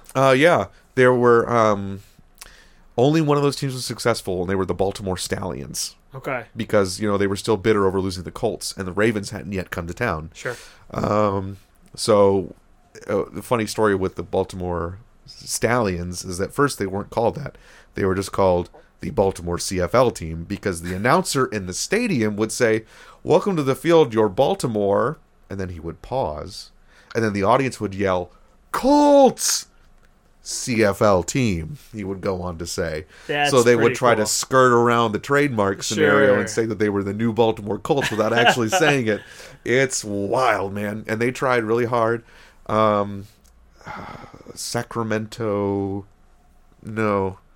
San Jose Barracudas was a team.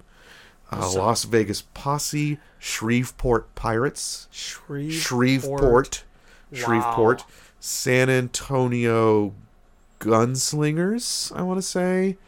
There was a San Antonio. It was 93 to 96. 93 to 96. They tried. Man, I would have been 10 to 13 years old at that point. Mm-hmm. I don't remember that. Yeah, they tried. Incredible. They tried. Baltimore actually won a Grey Cup. They won the 1995 Grey Cup, I believe. So they are one of the very few cities in America to have a USFL championship, a Grey Cup, and several NFL trophies. That's incredible. Which is quite a feat. It really is. I don't impressive. think no other city could pull that off. That's the only city in the world that could say that. Yeah, nobody can do it. I don't think the CFL is planning on coming back to the United States anytime soon. But yeah, look it up. It's a fascinating era where Canada just, I don't know, CFL just thought they could. Yeah, it's Memphis Mad Dogs. That's another one. These names, man. Yeah, I know, right? The jerseys were awful. Good. Awful, I can only imagine. Just 90s vomit. Right. Like turquoise green and purples, and the Stallions were the only ones that looked halfway decent. It was like a silver and blue thing going on. Sure. It was very, very nice. Anyway, that's CFL USA. Look it up. It's crazy. CFL USA. Yeah, it's pretty... US CFL. Yeah, it's pretty wild. Yeah, the XFL. So you're talking about that very first game. It was a family party. Yeah, we were watching that. I remember watching it, and I was a wrestling kid growing up. Like, I watched the WWF and had my favorites and stuff. By the time the XFL came around, I wasn't much of a wrestling guy anymore. Oh yeah. Well, when did you drop off of wrestling? What year would you say? Probably. Well, the XFL was what? 01? 01. It was probably right around that time, maybe a little earlier, late 90s. Okay, so right at the cusp of the Attitude Era. Attitude Era. Okay. I was a fan during the Attitude Era, the Monday Night Wars. Okay, during that time period. So you were at least accustomed a little bit to the Attitude Era attitude. Yes, absolutely. Yeah. I was a fan during the Austin, DX, Rock. So that feeling. So you were accustomed to that feeling, and you're watching this, and it's combined with football. Right. And it was such a strange being, even if I wouldn't have called myself a fan anymore of wrestling. Yeah. I knew a lot about it and knew how, what it was all about. Mm-hmm. And also being a fan of football. Yeah. Being a Bills fan growing up, and combining these two things was sort of made sense to me. Sure, especially with the extreme 90s, the way that they had been moving. Yeah. The 90s, which the tagline might as well have been for the 90s, stuff you couldn't get away with now. Yeah. Because it was such a weird era of attitude and we're edgy, we're this, and it also was a period where Dennis Leary song "I'm an Asshole," I believe. Yeah. I'm quoting it, so I'm going to leave it in. Sure, but yeah, sure. That's what I need to do. I just need to use quotes for all my stories. That's right. But like you said, what we were talking about, a lot of the stuff said, done, portrayed. I mean, make a list. Oh yeah, it wouldn't fly in today's climate. And the way they treated women. Yes, even things that I didn't understand at that time. to look back and be like, oh my God. Mm-hmm. The 90s, we should just erase that entire decade out of the books, because a lot of people should be ashamed for one reason or another for that. But I remember watching that league and thinking, okay, there might be something to this. Like it was a spectacle. The race for the ball to start the game, right? The coin flip. Yeah, the coin flip was instead like a 50-yard dash to the ball. Yes. Yeah. Which, I mean, also in back then the NFL knew more than they said, but in today's world where your average fan knows about concussions, and trauma and stuff like that, this was how you started the game, just to decide who got the ball first. Yeah. You know, and it was intriguing in the sense that it was portrayed as like a don't give a, league. Yeah, don't give a damn. Yeah. Right. Mm-hmm. Remember, damn is so okay. much so much so that they allowed the players, I mean, you couldn't have profanities on your jersey, but they got to choose what the back of their jersey said. He Hate Me is legend. Right. Yeah. And to this day. And that guy, like, really believed in the league. Like, you follow up on him, like, he really believed it. And he's like, yeah, if that's what you want, I'm going to do it. Yeah. I'm going to do it 100%. And the dude. And good on him for it. The guy played in the NFL after. Did he really? Who did he play for?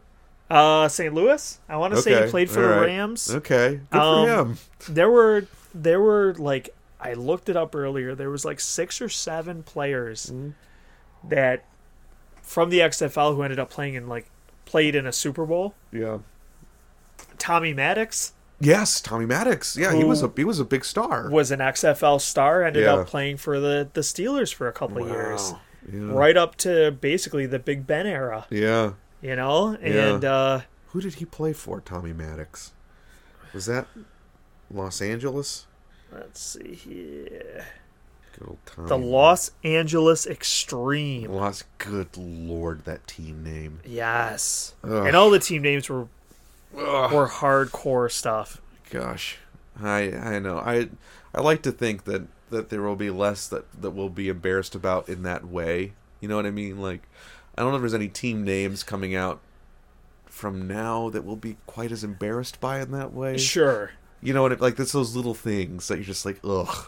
Or like colors. I don't know. I'm interested to see like what colors that we have today that are a part of the aesthetic that we're going to look back on and be like, oh man, can you believe we were so into this color? That was a mistake.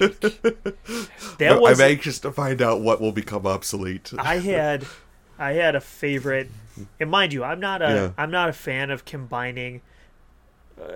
For instance, the MLS has the New York, New Jersey Metro Red Bull. Yeah, not the Metro Stars. Yeah. But even your New York Giants and your New York Jets, they don't play in New York.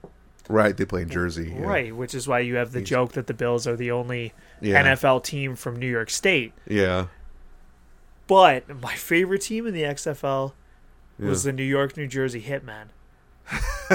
I love the color scheme. I was a Bret. It's kind of a cool logo. Yeah, I was a Bret Hart fan growing up, so he was the Hitman. No. They called Don Mattingly the Hitman. There was a lot of connections there. Yeah. Let's be honest about the worst name and logo in the XFL. Is the Chicago team? It's not. It was the team from Memphis. Memphis Maulers? The Memphis Maniacs. With an X at the end? With an X. With an X. Instead of the CS, with an X. And I'm going to show you this logo. Oh, for heaven's sake. Right. I feel like this should almost be the thumbnail for this podcast. Oh, Lord almighty. That's bad. That's bad. Oh. And I tell you, that, like, the 90s, and I consider that first part of 2001, prior to, of course, their national tragedy, that I still consider that like the 90s for all intents and purposes. For sure. I would look at it the same way. It's the XFL is soaked in 90s. It's which makes it interesting, whether this league gets off the ground or not. They seem to try to. They seem to be less based in spectacle. Yes, and even the WWE, as it's called now, is less soaked in spectacle than it even was 10, 15, 20 years ago. There's an acknowledgement of a certain kind of savvy. Yes. That that wasn't present then. Right. Yeah, I mean, we'll see. It seems like McMahon so far has learned some of the lessons. His press conferences are weird. If you've seen his new press conference with the XFL, it's like the players will decide, and you're like, well, what do you mean by that? Right. What does that mean? Like, what that could? You're saying we're going to vote on the plays? Like, what are you talking about? But I mean, we'll see what happens with it. I mean, are you ready to talk about what you think might fail in the future, or are there some parting words you want to say about the XFL? And I mean, I guess we'll say, too, the XFL was very reality show based. Is another thing that we should probably say about it. Yeah. In its production. Whereas... these cameras right up front in the huddle. I think production is the best way to describe it. Mm-hmm. Where you watch any of the major sports leagues now, like, it's major money. Yeah. These are businesses. These are billion-dollar businesses, all these sports leagues. Yeah. You never... I mean, some players may carry on a certain persona. Mm-hmm. You don't really see it even on the field other than, like, celebrations, things like that. Yeah. It doesn't seem... It seems real. When you're watching sports, everything seems real.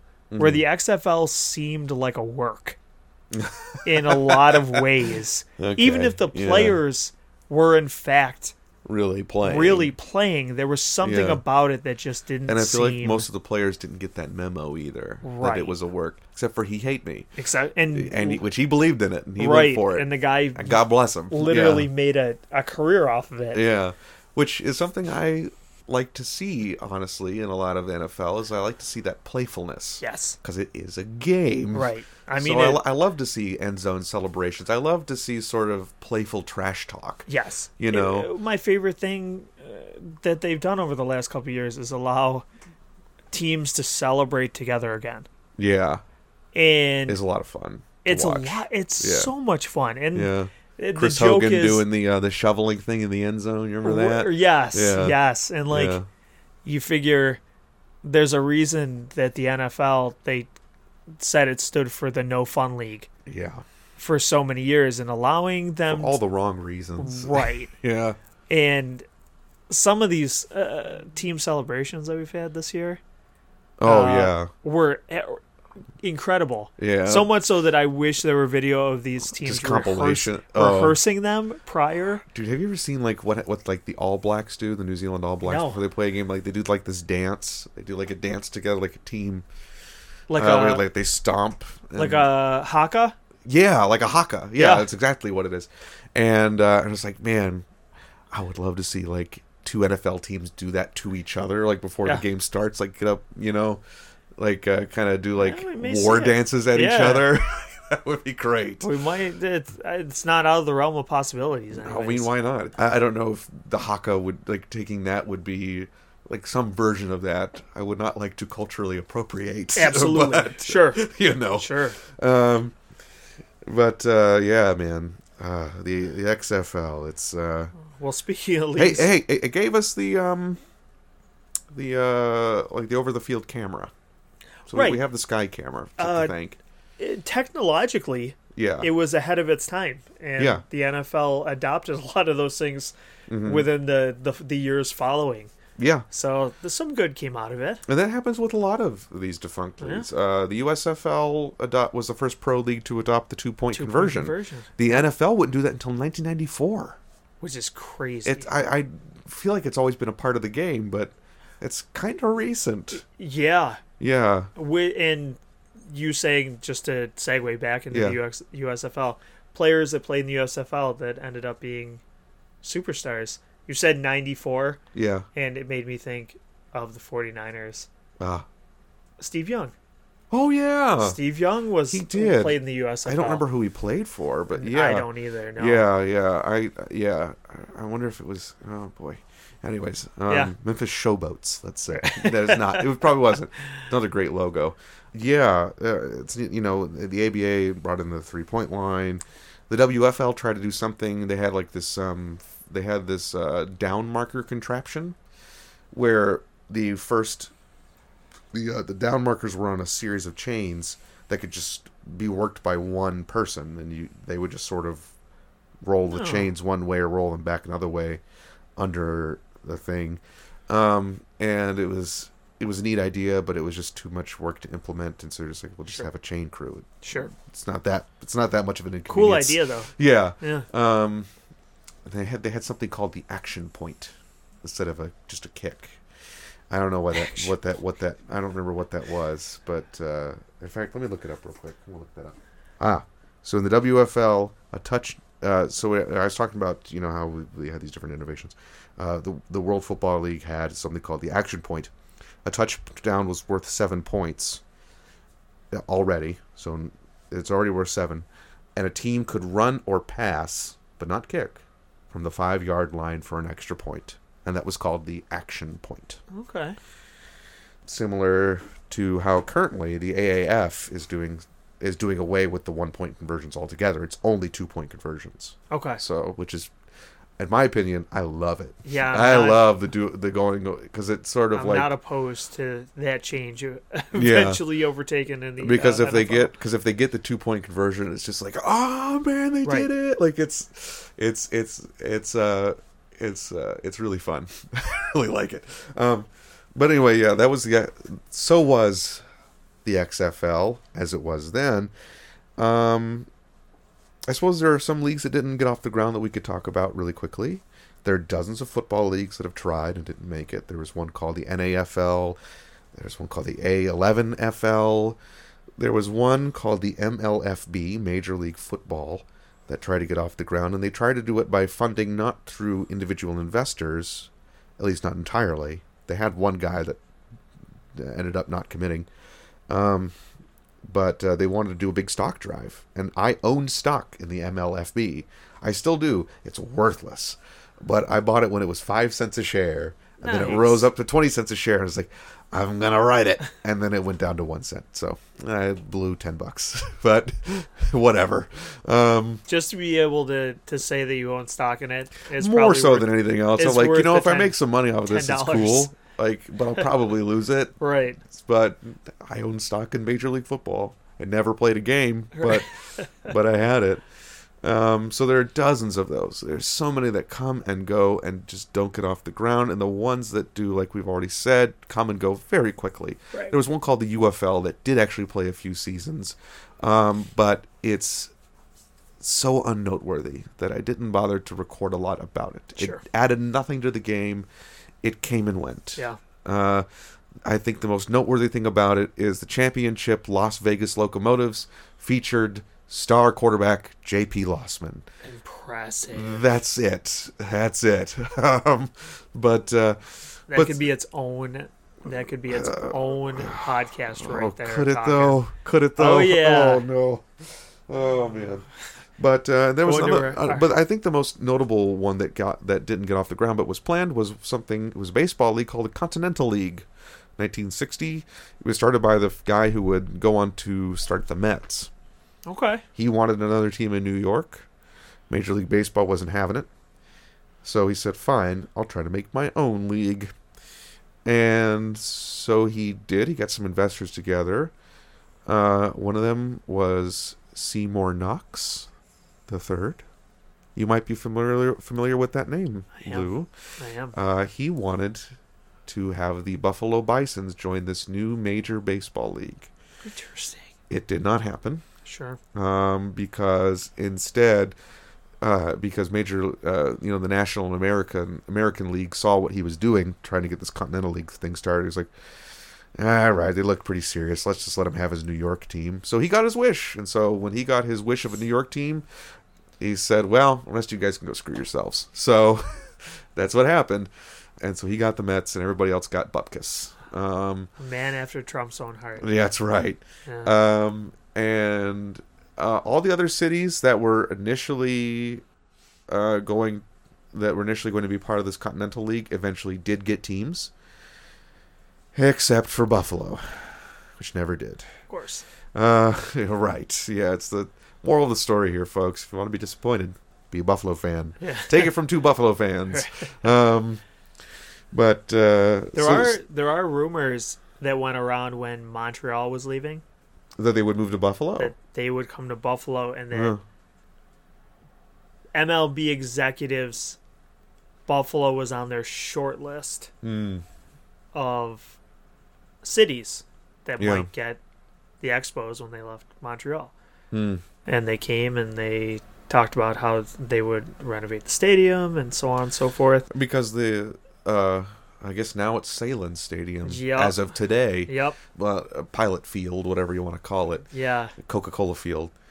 It was built with expandability in mind. Right. Because they built it in the original early 90s expansion, thinking we're in the short running, and they were in the short running for that. They got this close. Right. This close. And I guess they were Yeah. just the city of Buffalo, they didn't.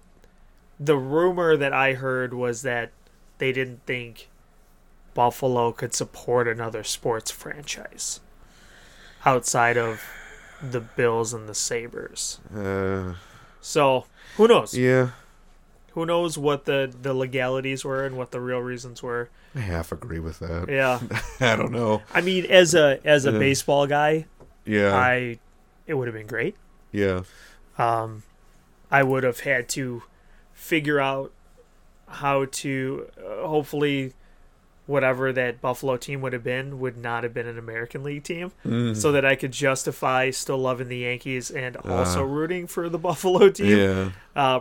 Probably have your NFC team for your AFC team. Right. Yeah. Probably something I'll never have to worry about. Yeah, that's something me and Katie don't have to worry about much because she's, Chicago's NFC. It's fine. We'll never play each other when it matters. Right. Unless we happen to be in the Super Bowl, which will never happen. Yeah. There's no way both those teams will be good at the same time.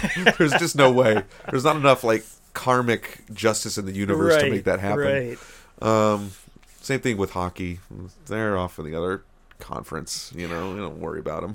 Yeah. It's annoying when they come to town because all the Chicago fans come out of the woodwork and overtake the arena, which is kind of obnoxious. But it was the last game I was at was the Sabres Penguins game.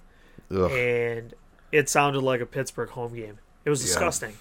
I hate that when that happens. It's drove me nuts, but it was louder when the Penguins scored. And now Sabres won in overtime, so the place exploded. But when the Penguins scored through, the first 3 periods, man, it was loud, and it almost shocked me each time just how loud it was. It's obnoxious when that happens. I don't even care who you are. I don't even care if you're the most undeserving team in the universe. That's still obnoxious. Even if you're I don't know, the Florida Panthers, nobody deserves that. Anyways, those are the teams those are the leagues that could have been. And now to wrap up in our final minutes here together, Lou, what do you think's gonna fail? What's gonna fall through and crumble? I'll tell you mine, but you go no, first. I would go ahead. The Arena Football League. Okay. I can't believe that thing has lasted 30 years. It's unreal. It's unreal. I'm shocked that it was down to 4 teams, but 2 years ago. 4 teams. They're back up to 6, I believe. 4 of them, let's see, there are 4 teams that are owned by the same, so there's 2, I'm sorry, let's say it this way.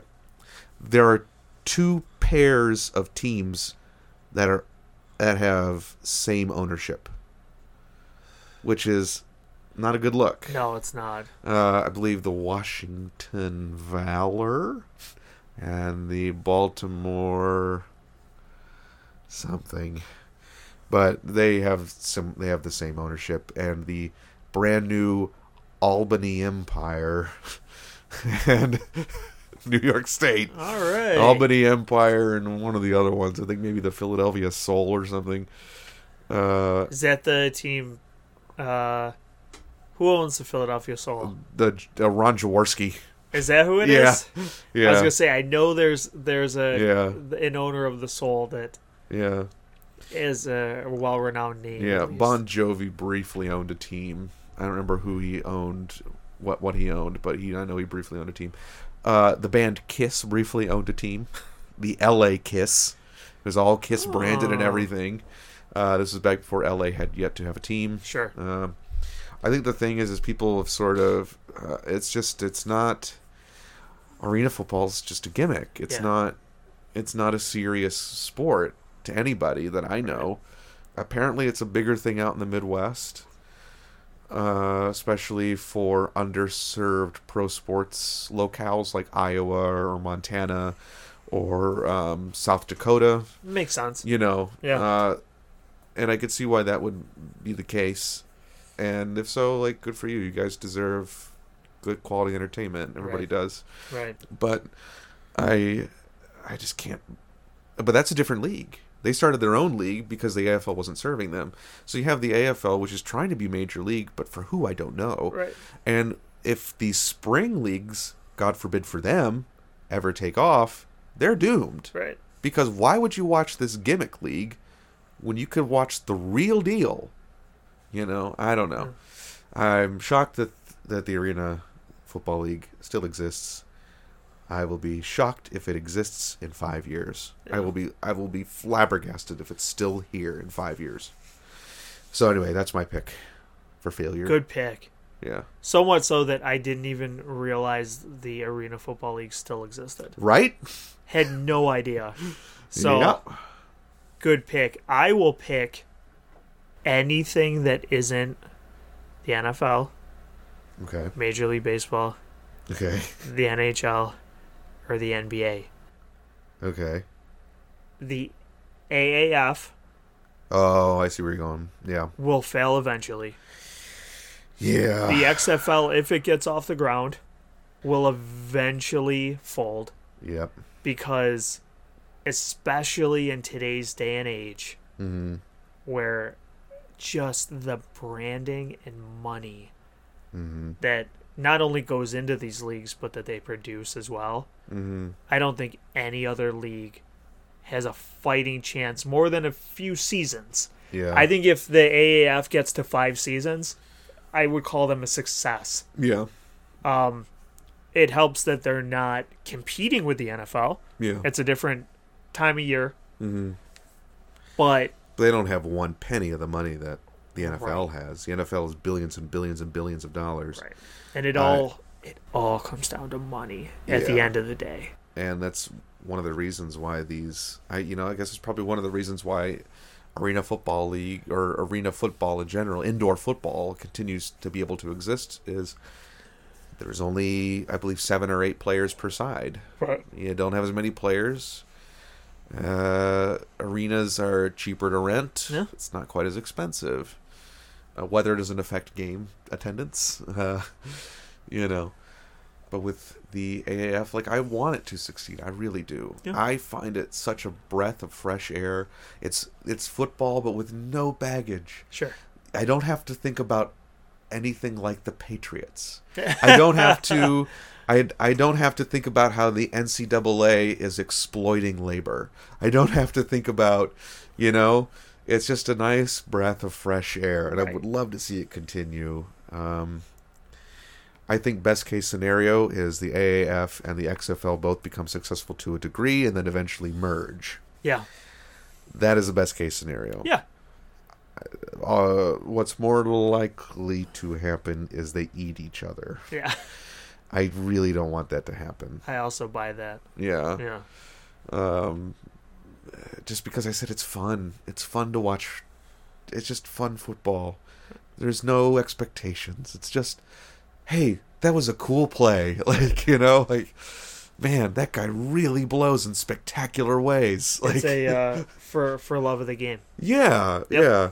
That guy really stinks, and it's in just crazy ways that guy stinks. Yeah. Or that dude just hurdled a guy, or that dude just hit this guy so hard his helmet popped off, or I don't know. It's just fun. Yeah, it probably won't last, but Anyways, that about wraps it up. Hopefully I'll edit this to get this in a reasonable time. Because the record says almost 3 hours, and Lord Almighty, it will not be that long after my scissors are done with this. But anyway, thank you very much for listening. If you have any fun defunct sports stories or just cool stuff to share about this old stuff, please let me know. You can follow me on Twitter at Nate_Lockhart. You can follow me on Instagram at Nathaniel.Lockhart, but you probably won't find much there. Of course, you can always go to the Geekiverse for more podcast stuff. There's, Girls Who Geek and Geeks Got Game and a whole myriad of other content that you can check out. I think that about does it for me. Lou, where can we find you? You can follow me on Twitter at sweetest_Lou, or you can pay attention to some of the articles I'm releasing at the Geekiverse. Ah, yes, your Friday articles. Yes, every Friday, and by every Friday I mean most Fridays. I release an article called Ranked, where I list any number of geeky properties, ranging from your top 10 Captain Americas all the way to your Batman films, things like that. This Friday, I'm going to be releasing one on Captain Marvel, essential reading for those of you who are interested in the character. So, go check out some of my articles. There you go. All right, folks, thanks very much for listening, and we'll be back here hopefully in a couple weeks. And that's something I do need to bring up. At the end of this month, I will be taking a 2-week trip to Europe. My folks live in Luxembourg, so I'll be out that way. And then after that, I'm going to be going to the Midwest Gaming Classic in Milwaukee the week after that. So I'm going to be bouncing around all over the place. So we'll see if I can keep up the schedule. I'm going to do my best. And if not, I'll put something up to say like, hey, sorry guys, no episode for a little bit. So anyways, I'll keep you abreast. But yeah, thanks for listening. I love you. Bye.